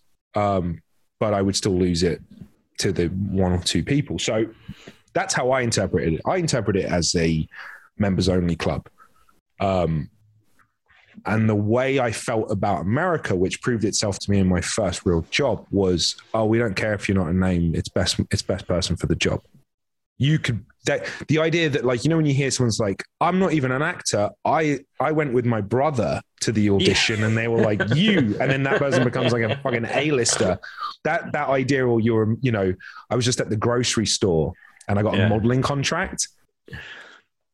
That's a real thing in America. Like, it really is. I genuinely believe that. And I myself feel like proof of that. Like when my iZombie co-stars found out that, they were like, did you not do a network screening? Did you not? We auditioned 7 times before we got iZombie. And I was like, no, one take. And do you know what I mean? Walked onto set and then just, that was it. And that was the journey. And so, yeah, I don't know if that kind of like started from the bottom, that kind of thing that can happen. I don't know if that happens in the UK. I feel like there's a lot more ceilings for me anyway. And I don't know, even now. So that's what I was going to say. But now, because obviously Bly was huge here. Like, platforms are now global. So it's not like, whereas iZombie probably, had it didn't come to the UK for a while. Exactly. Whereas Bly, everyone here saw it, and it was a big thing. It was a big talking point. So surely that has changed now, or do you still? It sounds a bit like you still feel like, there is something different about the UK. I mean, I'm not. It's hard for me to say if it's changed now. Like, production, the industry has changed. For a lot of people post COVID, like, there is less work. There just is. And a lot of projects are, to make a show right now or a film under COVID guidelines, adds about 20% to your budget. Like it's expensive. It's expensive to have those daily tests for a crew. So things are a bit slow anyway. And that all kind of happened when Bly came out. So I haven't seen how the industry would be with the training wheels off, just going for it like it used to be. So I can't speak to that, but I also don't. I've been very fortunate that what's happening is I've started to experience the we want you, which is I get they contact my team and it's people offering me work. It's like, please, would you read this script? That doesn't happen in the UK, but it's happening in the US. So I'm not auditioning as much. I'm not seeing it because now it's like this interesting project wants this, or Mike has got something fucking cool lined up. So I'm out in a weird way. I'm sort of out of that for a little bit. But I don't know. And I also, look, I'll put my hands up because I do look, I fucking miss Brits in general. And I miss so much about home. And like whenever I get to Heathrow Airport, there's just this calm where I'm like, I know the rules here. These are my people. I feel less special because, of course, being a Brit, being an Englishman in LA, it comes with attention that, of course, I want. When you're like, hello, hi, I'd like a latte. Oh my God, your accent is amazing. But yeah, like I know that I'm almost like scorned. So I know that I'm like, fuck you. Like if a British production comes along and I have this weird attitude, which I need to adjust, man. I put my hands up. If anything comes up for the UK, I'm like, oh, now you want to fucking hire me. Where were you when I was doing the Envirophone commercial? So I've got this like attitude going in, and I think there's definitely that going on, and I've turned into this, America had been loyal. So I'm going to stay here because if it was up to you lot, I'd probably still be doing Harvey Nichols commercials. So yeah. So I know there's an attitude adjustment. I know it's on me too. Yeah. I mean, that sounds like you. I'm not going to lie. That sounds like your it's thing. It's entirely my shit. I understand where it's come from. But yeah, if you're walking into a casting in the UK going, all right, motherfuckers. So finally picked up the phone, did you? It's not a good look. I probably asked for it. No, but like it's yeah. And I got this like weird look. I'm a very loyal worker in the sense that like with Mike, for instance, now I turned down some stuff I probably shouldn't have in stuff that is definitely fits in with the CV. In fact, probably is bigger than what I'm letting on. I turned down the golden egg, like the gold. I've turned down that stuff. That stuff has come along, the big one. I mean, the only thing I know it's not that you turned down that I can't imagine you would ever turn down is a part in The Mandalorian. So, and that's the only thing I can cross off the list of things that you won't have turned down. You're not right, but it's the big stuff. Yeah, right. I can't say because I'm still under.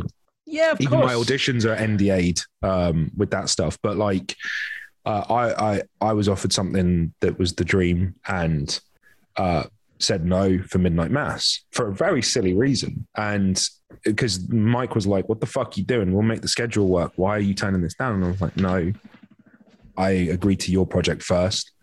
Wow, this is something that we want to commit to. This is something that I want to commit my time to, and I don't want to share it. So I know it was the big one. I know it was the thing that I want, but no. And that was something I did not for Mike, but I did for Midnight Mass. And that's the kind of actor I want to be. And that seems to have paid off. And so the same token of like where with Mike's concerned now, I'm like, I'm down. Yeah. Like he could just mention something that has a rough shoot date without a contract. And if I get an offer for something that conflicts, I'll say no. And I know my team were like, "What the fuck? You don't even have the contract for the other thing." And I'm like, "This is my guy." Like I'm the same towards the country. I'm the same towards LA. Like American productions are taking precedent right now. it shouldn't, because my manager is obsessed with, who's American. She's obsessed with UK stuff. She's like, there's so many good UK shows. What the fuck are we doing? Like, are you sure? Don't we want to be on this? And I'm like, yeah. But that's amazing. I mean, like, I guess for you, like, as well as your relationship with Mike as a person, you must feel that you're doing your best work and being fulfilled in your career by the roles that you're doing for him. So it's not just like, look, I really like this guy, I like the atmosphere on set. I guess it does boil down to like the satisfaction you are getting from your job. Oh, I mean, he makes good stuff. Like, I'm not just hitching my wagon to something who's just got constant work, no matter the quality. It's good stuff. It's great stuff. Midnight Mass, honestly, is the best thing I've ever read. I accepted immediately on just the story outline, the pitch he gave me in the room. I was like, this is incredible. It's going to be huge. But the reason why Mike and Trevor Macy is Mike's producing partner, the reason why those two they've got me for life is because the industry needs to see that you've done something before they offer it. It's that closed loop that you see with a lot of professions, you know. We won't, like with an agent, you can't get an agent without a job, but you can't get a job without an agent. It's this closed loop. The same goes for acting roles. You're not going to get offered certain things outside of what you've already been offered. So when I played Ravi, all my stuff looked like versions of Ravi. And when I did Owen on Bly, all the auditions that came after that echoed Owen. Right. There were no things out of left field. And cool. That's always going to happen. Where Mike and Trevor are special for me is they don't give a fuck what you just did in the last show for them. They don't care. So it's, you know, I had dinner with Trevor while we were doing Mass, and he was like, man, I want to see you play a prick. and I was like, yeah. And he was like, yeah. And that's it. Like, it's not about what I've done before. There's a trust that they're like, we're going to give you this and you're going to make it work, whether you've done it on camera before or not. And who gets to do that? So it's just this complete, they give you, and they do it with Henry Thomas. You know, Henry's fucking phenomenal. For those of you who don't know, Henry was Elliot in E.T. and was Hill House and Bly and done a ton of stuff with Mike. But Henry has that relationship with them, which sounds so scary. They just go, we'll give you this British, we'll do this. And then Henry goes off and comes back and it's ready. Like he's, you know, Dr. Sleep. Mm-hmm. He didn't audition. Mike doesn't know how he can play Jack. He just gives it to Henry. Henry goes away and comes back, and there you go. And they're doing that with me, which is terrifying because I'm not even close to being that talented of an actor. But that's the relationship that we're having, and that's why I'm sticking with them for more than just that reason. But one of the best things is Mike's single-handedly giving me one of the most diverse show reels. My stuff in Midnight Mass doesn't resemble Bly in the fucking slightest. So that means that I can expect offers or auditions based off Midnight Mass now that are completely different to Bly. You know what I mean? So I get this amazing demo reel that should broaden my castings. So that's been a great thing.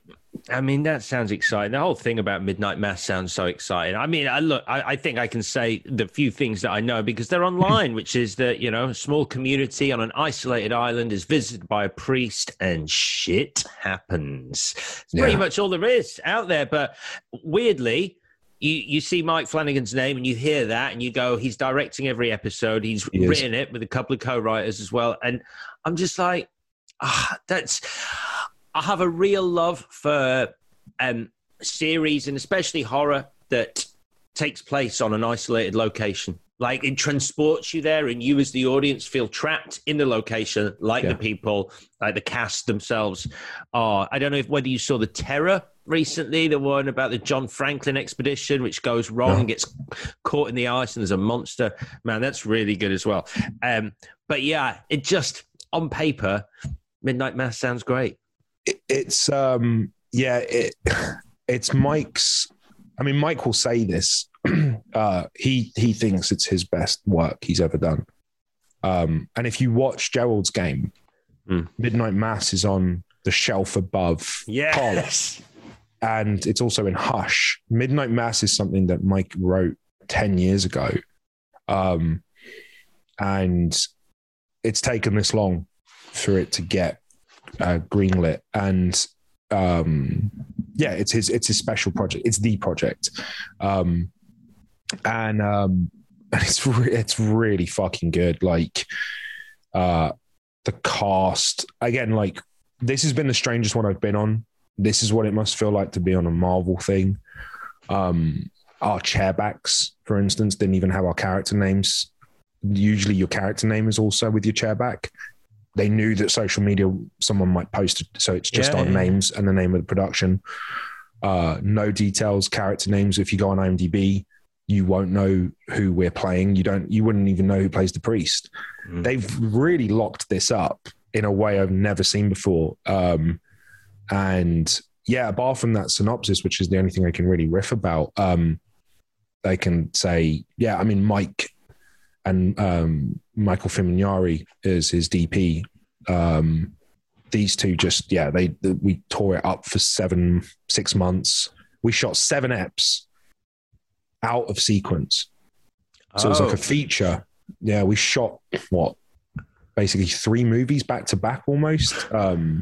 The schedule, like trying to track where you were. Like, I know I did one of my last scenes on my first week and vice versa. Yeah. And they were 6 months apart. So it was, but Mike is one of the best, like, captains. Like, you know your destination. The brief he gives you, it's fucked working with Mike. It really is, because I always feel bad for the next person. I do. It's not fair. There's a reason why everyone keeps coming back for Mike. It's because of him. And you get notes like that and you get support like that. It's really hard to, like, not get spoiled. And then you go back to another job and you go, oh yeah. I miss Mike. But yeah, it was one of the most incredible experiences. I can't wait for people to see it. I'm not even scared I'm going to drop spoilers, because I know this is the first time my loved ones, like, do not know anything. I've never done that before. They usually know. Even on set, I'm not that guarded. I'll be like, covered in something, or, they'll see me on iZombie and they're like, why have you got cuts all over your face? I'm like, Ravi gets fucking beaten up. But on Mass, I wouldn't call him in costume. Didn't talk to him about anything. I was just like, told mum and dad, and I was like, just wait. Won't even tell them the release date because I'm that scared. Wow. I'm like, I'm not telling anyone anything. But I think things like that pay dividends. I don't want to know anything about it. I wouldn't even start to try and ask you for things, not because of any other reason than it's more exciting to watch something and not know about it, especially when you've seen the likes of Bly and Hill House and you know what he's capable of as a filmmaker. And also, he's earned the right to lock down a production and keep it all a secret, because he's got a legacy now already. After such a short time, you sort of go, it's a Mike Flanagan joint. Yeah, the fact that it's become a Mike Flanagan joint, like, the thing is, it's not a quick journey. He's been chipping away for that's donkeys, true. But then. Yeah, Hill House just kicked him into the speed at which Hill House just kicked him into that level, and and like I'm in his ear all the fucking time now, because I'm like, do you want to do like a Star Wars horror? I'm like, no. like, do you really? Is it like you just chew his ear off about Star Wars? Does he even like Star Wars? Is he a big Star Wars? I mean, who doesn't like Star Wars? Yeah. No, he is. He is. You know why? Right. No, he's not. I don't know, Alex. That's the point. The thing is, he could be just fucking humoring me. I don't know. Yeah, he likes it. Of course he does. Yeah. Right. But not like on a level that I do. But like, I think he's more Raiders. I know he's like, Spielberg's a big deal to him, and Jaws and E.T. and Raiders of the Lost Ark. I think that's his jam. He doesn't feel how I feel about George, I think, is how he feels about Steven Spielberg. But yeah, I was like, I'm in his ear, like, I don't know how the industry. I'm still on one side, right? I'm still ignorant, so I'm like, why don't we get the rights to BioShock? You should direct the BioShock video game TV show. It doesn't work like that. It's one of the 3 games I've completed. That's a fucking good game. That's a fucking great game. It's a really fucking good game. And like Flanagan doing BioShock. That would be incredible with those little girls who you steal the energy from or something. I can't remember. It's ages ago. Yeah. Little sisters, I think, with big daddies and stuff. But that's right. Yeah. And the Andrew Ryan, the Irish, and the Would You Kindly. But yeah, like that's why I'm always in the ear trying to get. You should keep whispering that. Keep whispering that. That's a great BioShock Mike Flanagan thing. I know, dude. Even if he just show ran it and got his top horror directors. But yeah, again, like I said, I'm very ignorant. I just think it's like Dad's got a credit card, and I'm like, anything I remotely scare him, like, oh, you should do Silent Hill. Do you want to make a video game? I'm like the worst agent for him. Like, no, I'm good. I've got projects, man. Fuck off. Yeah. So look, I mean, I mentioned it a moment ago, and then we got sidetracked onto something completely different. But you have got a lot of kick-ass Star Wars shit right behind you there. So when did it start? What movie was it? Was it on TV? Did you go to the cinema? Where did it begin? And why? Oh, see, I love talking about it. It started with the special edition. So I never saw Star Wars growing up. I was a big Masters of the Universe fan with Dolph Lundgren. Okay. That's where it started. So The Shining's overrated, but fucking give me a bit of Dolph Lundgren. Underrated is the Master Universe, particularly the Frank Langella's performance and Bill Conti's score. Come at me. No, you're right. Hey, listen, Frank Langella as Skeletor is something to behold. Dude, he acts beyond that makeup, and you're like, fucking hey, man. It's incredible. Good. No one will ever see. It's one of the best villain performances I've ever seen. I Star Wars was not my jam. Like Batman 89, I was a big Tim Burton fan as a kid, so it was Beetlejuice, Batman 89, and stuff like that. Yeah, very quickly, Batman Returns is better than Batman, though, correct? No, sorry, sorry, that was a statement. Batman Returns is better than Batman, definitely. Batman Returns is the best Batman movie. Wait, you mean including the Nolan trilogy? Yeah. Batman Returns is where these are certainly takes. They are takes. There's something about 89 that. It's too attached to. I can't be objective. I think that's the issue. Like, all jokes aside, like when something's so important to you, like I remember being 5 years old when I saw Batman 89, and him driving with Kim Basinger into the cave, and the wall goes, like all of that. Returns can't compare to it because I saw it as a 5-year-old, and you're just so it's hard to be objective. Listen, I'm not really asking you to. I mean, Batman, 1989 Batman is a phenomenal film. It's got its issues. Jack Nicholson taking top billing over Batman, over Michael Keaton in a Batman movie will always be a little bit weird. But yeah, he does another Jack Torrance thing. I mean, he's the Joker before he's hit the acid. Like, he's already a psycho. He could have just taken on the Batman as Jack Napier. But no, you're right. There are issues with that film for sure. Yeah, I'm gutted we never saw Billy D. Williams' Harvey Dent. We never got to see, which was always a shame because that would have been interesting. Yeah, it made me scared of I never want to be killed in a dressing gown. When Jack Palance dies in a dressing gown, I've always felt really uncomfortable about the idea. It's sort of embarrassing, like someone finding a body and you're in slippers and a dressing gown. I remember, is that the scene he opens with? Is that you, Sugar? Is it Sugar Lumps? He calls Jack Nicholson. Yeah, something like that. It's me, Sugar. Yeah. But Star Wars didn't come along until the special editions, so it was on my radar, and I think it was the Doritos came with the discs. They had a Star Wars Doritos thing, and I used to fucking love Doritos as a kid. It was in my Christmas. So I was getting these like freaking discs with like Han Solo on carbonite inside my in my Doritos. Anyway, the merch hit me. The marketing worked. And I think it was my 11th birthday. I had asked my dad for the Star Wars trilogy special editions. So that's the VHS box set. I got the gold one. And I think my birthday was on a Friday or something around there. Anyway, we weren't allowed to, one of the house rules was no video games and no movies until Friday, Saturday and Sunday. During the week, you're not allowed because they'd lose us and we wouldn't do our homework. So that was the reward. You get to Friday, you can watch Rocky or play your video games, which is why even now, me and my sister go fucking mental on Fridays. Even though as an actor, today's a Friday, you know that. Like, I'd have got fuck all to do. I could do what I want. But in my head, when Friday comes along, I'm like, get my tits out. Let's go crazy. Because my parents have conditioned me to think all the best things happen on a Friday. Anyway, I came home from school and put A New Hope in. And this is your first watch. This is the first time you've I seen did it alone. Man. Yeah. And I did it alone. I just did it in the living room. I was like, here's A New Hope. And I was like 10 or 11.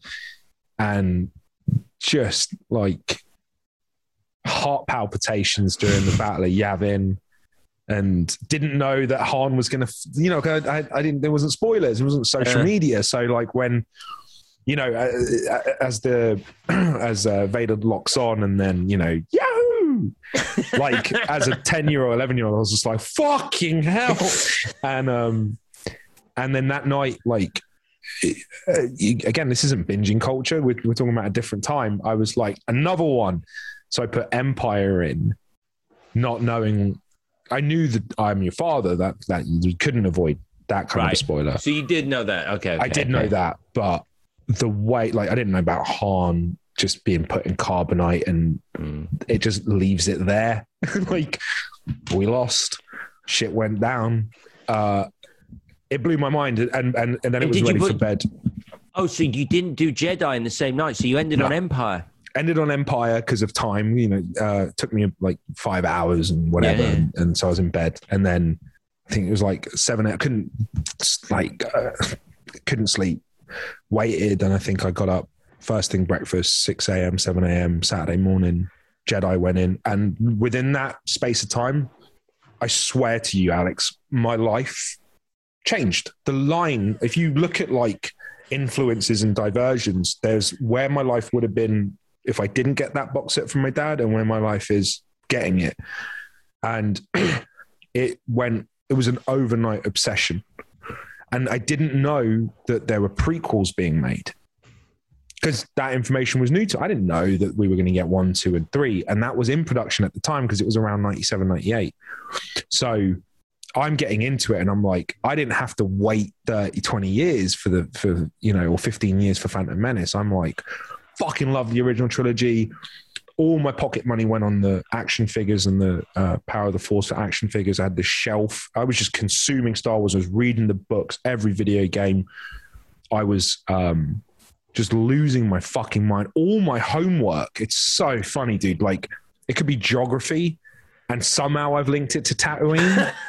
Like this, I couldn't, it was disgraceful. Like every IT homework, every art project, every fucking English project, everything just went back there. I couldn't stop. I remember my auntie, who hates me. She thought I was, she still does dislike, but I was never a favorite. And right. And she thought I had, like, I was developing weird. She was super concerned because she'd come over and I'd be in the garden air fighting with my Qui-Gon Jinn lights. Like, I just had lightsabers. No one's there. I'm just in the garden. They're like, where's Rahul? And I'm just like, and just learning to twirl. And then, like, now that I'm an actor, I've kind of been like, So it was all good because everyone wonders, why is he so good at fucking sword fighting and shit? And I was like, yeah. It was just an overnight obsession and it became comfort. Everyone has a tough time at school. And I was no exception. And I was miserable. I was miserable socially, and there's a lot of reasons, puberty, all of that stuff. And I'd come home and whoop, VHS goes on, we're allowed to watch. Now I'm in high school, we're allowed to watch VHS. Did you have a group of friends at school? Like, were you part of a group who all liked Star Wars stuff? Because that's no, they hated it. They hated it. We're close to this day. Like the four of us who went to the same primary school, high school, we've stuck together. They weren't fans. They became fans when they were like late teens, like 16, 17, I kind of broke them a bit. And then they were like, all right, let's watch and then they had to watch Phantom Menace, Attack of the Clones. Not the best, but like now they're fully into it. They watch Mandalorian and they'll text me and stuff. But I was very much on my own as 11-year-old, 12-year-old, where Star Wars was concerned. And they just loved me for it. Because that's the thing, isn't it? Like school can be shitty. But I guess if you've got comrades. I still had mates that were like, this is fucking geeky. I'd still get bashed for it, but it was from a place of love and it was still my identity. Right. But the career thing was, it kind of like infiltrated me and so I started watching it and I wanted to be in that world so desperately. Like I'd come home from school, girl I liked, crushed my spirit, or I, got into a fight, or school's terrible, whatever the fuck happened. And then I'd come home, put the VHS on, and for 2 hours, I'm gone. I'm on the Millennium Falcon. I'm escaping the Empire, whatever. And it just became this like escapism. And I decided, I was like, I want to be in this world. What's the closest to being in it? Oh, well, making it. And then I was like, well, I want to be a part of making something like this. I want people to feel the way I feel now watching it. And that's what led to, that's what started me off with media production. And I wanted to work for ILM and I was super interested in special effects. And it sounds like when you just mentioned like Phantom Menace and Attack of the Clones, and I think you said not the best. Is that not? How do you feel about them? Really, is that an understatement? Not the best. I mean, you do, don't you? I love them. Yeah, more than the fucking Shining. No, I do. I love them for their flaws. I like it for the good parts. I love it for its flaws. It's. I was having this conversation recently. If you take the story, if you just look at the outline, it's actually a good fucking story. The execution's a little off, but the story's super interesting, and even the trade disputes are interesting and the blockades. But like, listen, I never really had a problem with the trade disputes and the fact that it's all about like not taxing a planet at the start. I didn't mind that. And look, I do not hate Phantom Menace and Revenge of the Sith. Like I was actually genuinely impressed with. I was like, this is incredible. Apart from which I'll never get over. Terrible. Yeah, but it's part of the charm. That's what's happened for me. Yeah, it's become part of the charm. It's. But it's like, so do you not think you've sort of got someone? You've got one of the greatest villains in cinema history in Darth Vader, and in one scene you've robbed him of that legacy, almost like, or you've done a really good job of trying to, and it didn't have to be like that. It's like, you watch Rogue One, you go, fucking hell, he's terrifying. Absolutely, that's possibly one of the scariest Darth Vader scenes I've ever seen. Yeah, ever. Yeah, I got why people were scared of Vader. I never got it even when I watched the originals as a 11-year-old. He wasn't scary to me. That never hit. Rogue One, I was like, oh yeah, I wouldn't want to be trapped in that. You can't. Yeah, that's a beast. That's weird, isn't it? That's being trapped with a bear that can force choke you. Rogue One didn't. No, was it robbed? Look, I went through like a whole kind of journey with the prequels, which was I've adored them as a kid. I mean, I was watching them when I think they came out. I was 13, 16, 18, something like that, right? So by the time I was an adult, and I was fully at drama school, I got Revenge of the Sith. So I was a little older and I still had issues with stuff, but it was the right time to watch that one. I was a very emotionally sensitive teenager who, I mean, could have in another world become a fucking incel. The way I was so thin-skinned and sad all the time, and why does no one fancy me? At the time, I saw Attack of the Clones. So that shit hit me like a fucking ton of bricks. I was like, I'm haunted by the kiss you should never have given. I would have said shit like that at 14, 15. And Phantom Menace, I was 11. And I just remember me and my sister came out. I think I was 11 or 12. Oh, no, maybe I was... No. Yeah, I'm fucking up my ages. But I was around that age, 12, 13 or whatever. And I just remember, me and my sister came out of the cinema. My parents picked us up. And we were like, the fight at the end... Darth Maul, lights... Who knows what the fuck happened for the first 2 hours? It just ended on this note of just Duel of the Fates in your ears. Yeah. I mean, I won't just dizzy. I won't argue with that. That's the great... That's probably the greatest lightsaber battle in the history of the franchise. I think and the Empire Strikes Back for the emotional... When he first confronts Vader in the carbonite chamber and the lighting and the fucking that's still number one. But Duel of the Fates is just on another level. And I don't know if you saw that. Did you see that clip of Filoni talking about Duel of the Fates? No. What? It came about from the Mandalorian Roundtable when he went, you know why it's called Duel of the Fates, right? Well, George set that up because at that moment there are 3 storylines. There are 3 alternate storylines. You've got. And it's about what happens in the future. It's fighting for Anakin's fate. Anakin's fate is decided, and the fate of the galaxy in that fight. If Qui-Gon wins, Anakin ends up with a mentor that is older, more experienced, controlled, wiser. He's going to get the type of attention and care a child going through the trauma that child had been through needs. Probably wouldn't have been so emotionally unstable, probably would have handled things slightly better. We may not have had Darth Vader. If Darth Maul wins, both Jedis get wiped out, possibly Anakin dies. And if Obi-Wan comes out on top, you get a kid who doesn't really respect life forms. I mean, he says it, he doesn't show respect for Jar Jar. When Qui-Gon goes back to Tatooine, Obi-Wan says, why do I sense we've picked up another pathetic life form? That's Obi-Wan, who begrudgingly trains this kid he doesn't want to train. And that's where we end up with. And in that moment, that's the Duel of the Fates.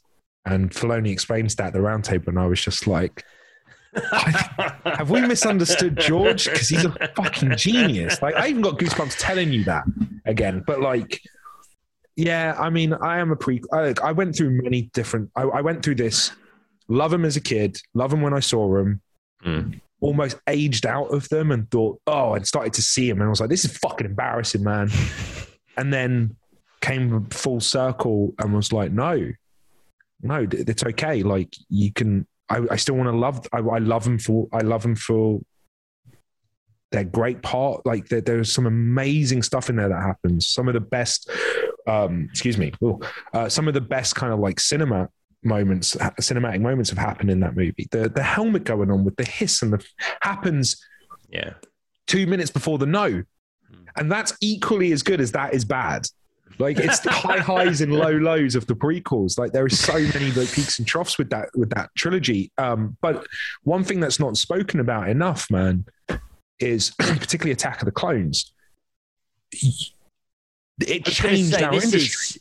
This is the one that fascinates me a bit, because I did leave it out of the list earlier, but I mentioned them because Attack the Clones, I find that close to unwatchable.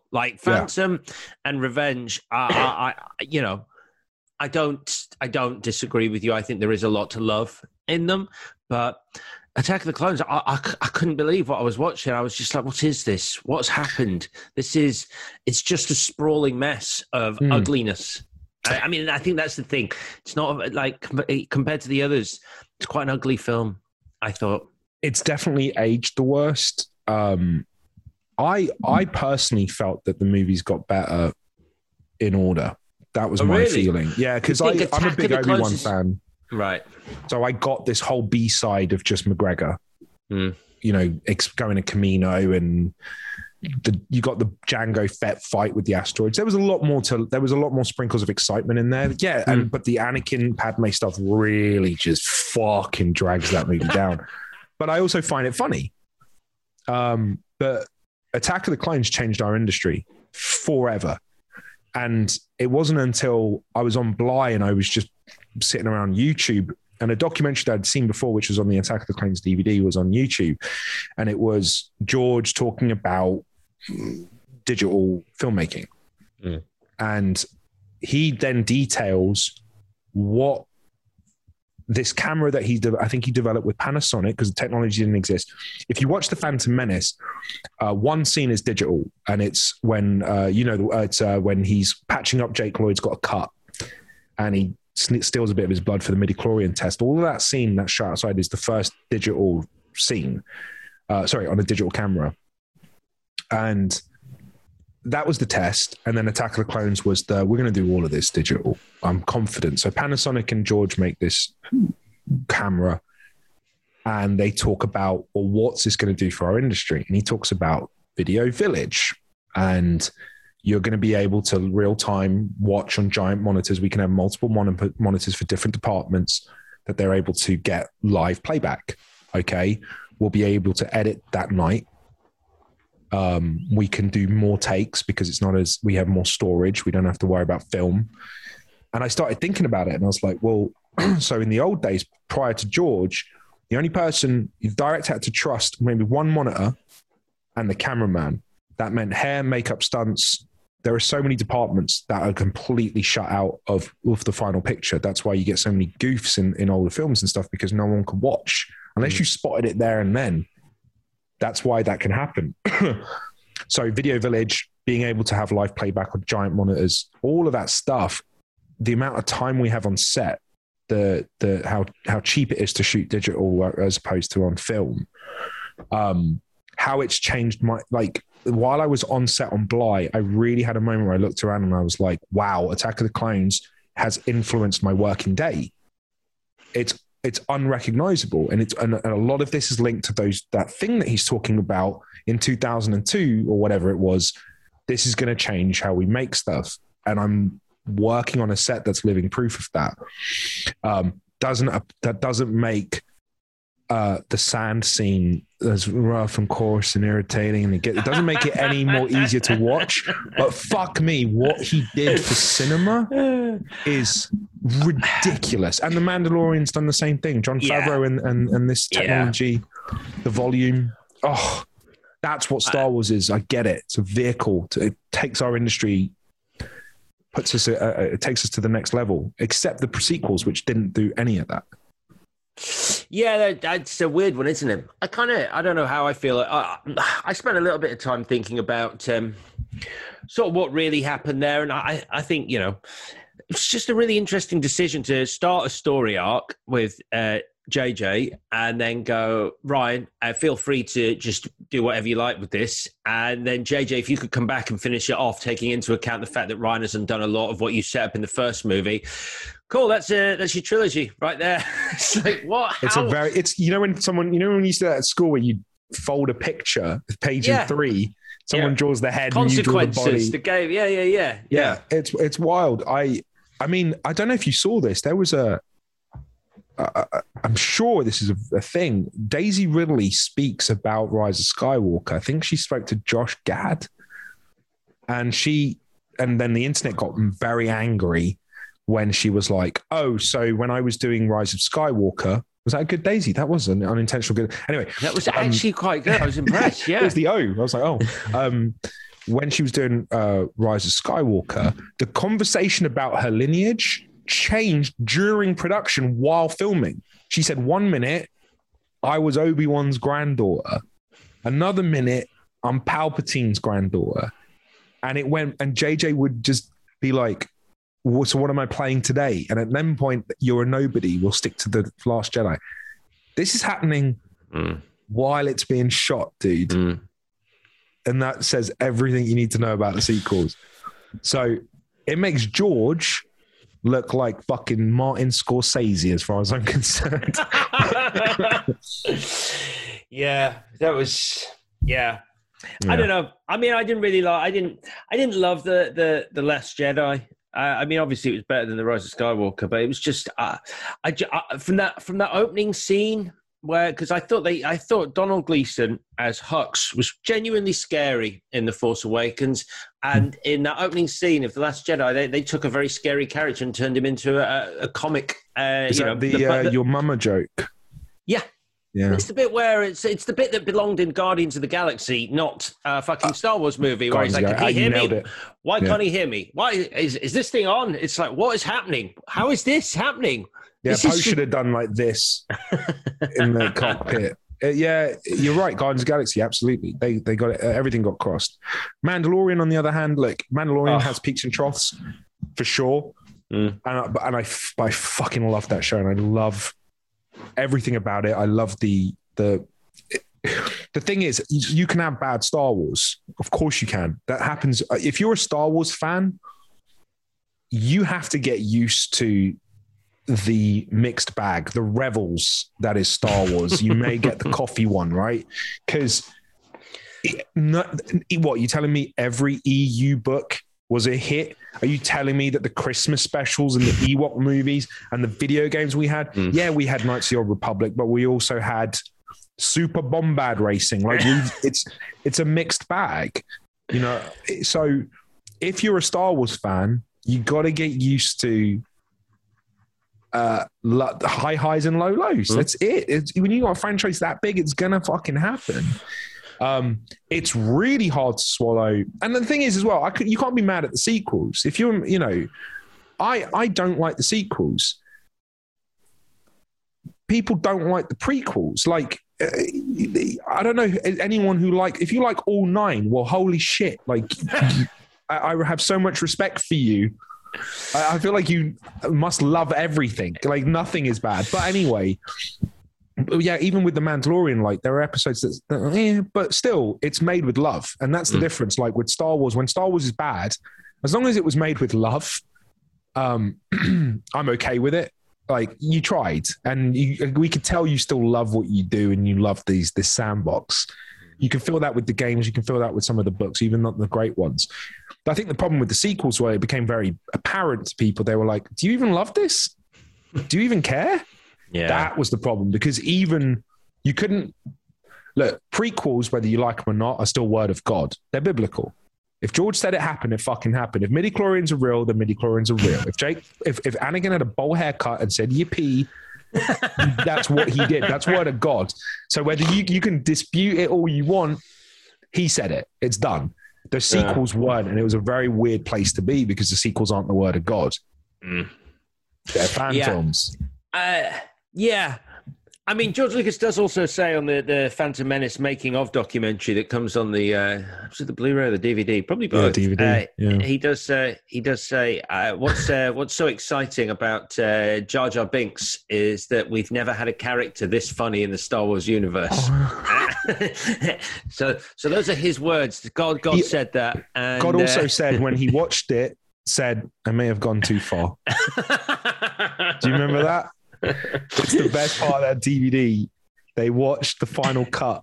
Rick McCullum and I think Ben Burt's there, and George Lucas, and it rolls and it finishes, and you have their reaction, and he goes, I think I may have gone too far in some place. Yeah. Hey man, I'm gonna.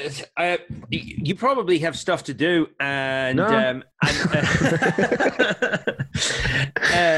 But what have you got? Are you going to leave the house, or have you got? How many boxes of cigarettes have you got left? Do you get to go out? Are you going out? I'm good for 6 days. No, I am going to go out. I am. I'm actually in the process of one of the things that I still haven't got used to is traveling. I haven't unpacked from Midnight Mass. Okay. I haven't unpacked from iZombie. That finished in 2018? I wrapped filming 2018. Right. Because I keep getting pulled away. My shit just stacks up. And so I'm finally I'm like a hoarder at this point. So I'm going to donate today. Today I've put aside old books I've read. I'm having a complete clear out. So I'm going to be around doing charitable stuff. I'm not. Nice. I'm just clearing out. Really, charity's a bonus. I think that's nice. The charity shop's closer to my house than the Skip. Which one are you going to? There's one. I put a tweet out asking for locals because I don't really know them in my area, and there's a few Savers. There's Out of the Closet is another one. Yeah. There's a few options. Is there Wasteland? Wasteland's another one, I think, around there. Is it? I think Wasteland is Wasteland. I think it's called Wasteland. I'm looking at what I wanted, right? Maybe when I'm you go Tesco's, you just got the bins, and you just shove all your old clothes in the bins. Yeah, they don't have that here. Maybe because people put fucking shit in them or something. I don't know. But like, I just want to do that. I don't want to actually go out and talk to people. It's fucking mad. I won't lie. There was a part of the conversation there. I got a bit worried about you spending all your time on your own. I'm getting Howard Hughes, man. Yeah. I am, for sure. But, I'll always need cigarettes. Exactly. So, and Mike, he'll dig me out from wherever I am and shave me, get me to lose some weight and stuff. He'll always get me out of there. And you got to keep whispering about Mike Flanagan doing a BioShock game, like the BioShock movie. That would be incredible. Series, Dude. whatever. And the Star Wars horror that I want, which is like the book where an alien virus infects a Star Destroyer, and it's like, you know what I mean? So it's aliens, Star Wars with stormtroopers, not Marines, with Mike Flanagan and me as the lead.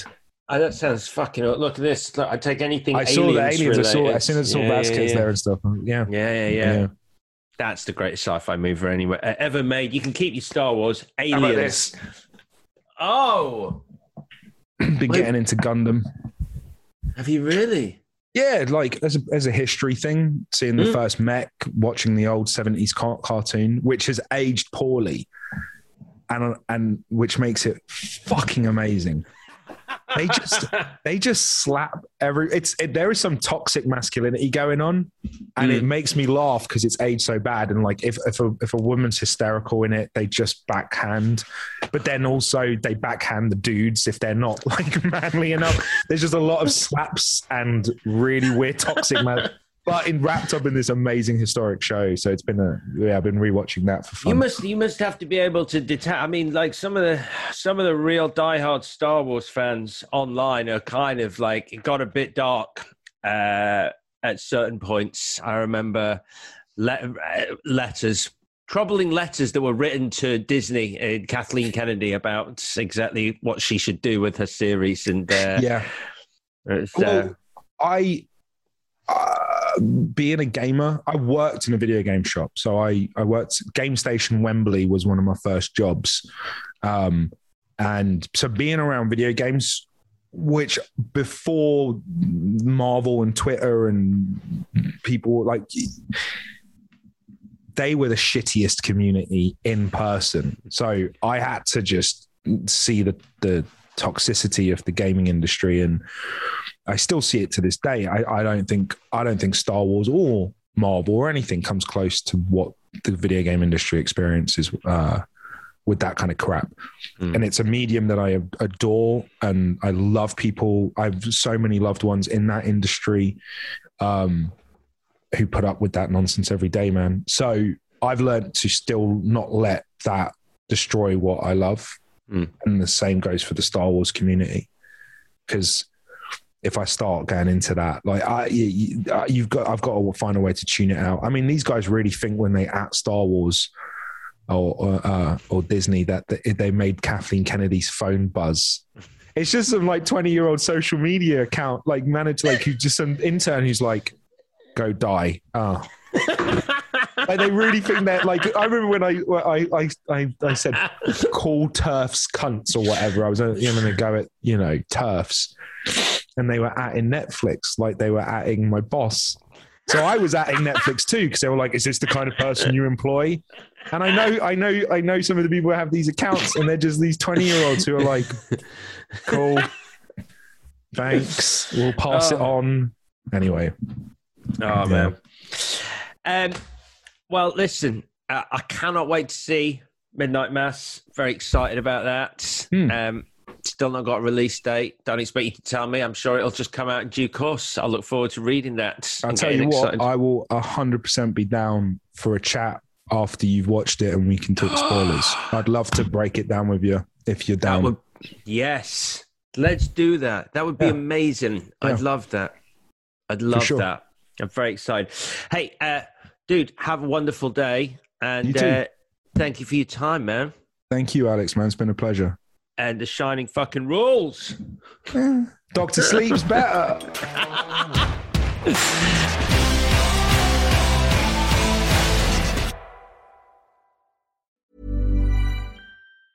Ever catch yourself eating the same flavorless dinner 3 days in a row? Dreaming of something better? Well, HelloFresh is your guilt-free dream come true, baby. It's me, Keke Palmer. Let's wake up those taste buds with hot, juicy pecan-crusted chicken or garlic butter shrimp scampi. Hello Fresh. Stop dreaming of all the delicious possibilities and dig in at HelloFresh.com. Let's get this dinner party started. Planning for your next trip? Elevate your travel style with Quince. Quince has all the jet-setting essentials you'll want for your next getaway, like European linen, premium luggage options, buttery soft Italian leather bags, and so much more. And is all priced at 50 to 80% less than similar brands. Plus, Quince only works with factories that use safe and ethical manufacturing practices. Pack your bags with high-quality essentials you'll be wearing for vacations to come with Quince. Go to quince.com/pack for free shipping and 365-day returns. Hello, Alex Zane here. Thank you for choosing to listen to Just the Facts. And while you can still enjoy these episodes forever, you might want to check out our brand new show, A Trip to the Movies, where each week a different famous film fan curates their perfect night out at the cinema, picking what snacks they'd eat, where they'd sit, who they'd go with, and of course, what movies they'd screen.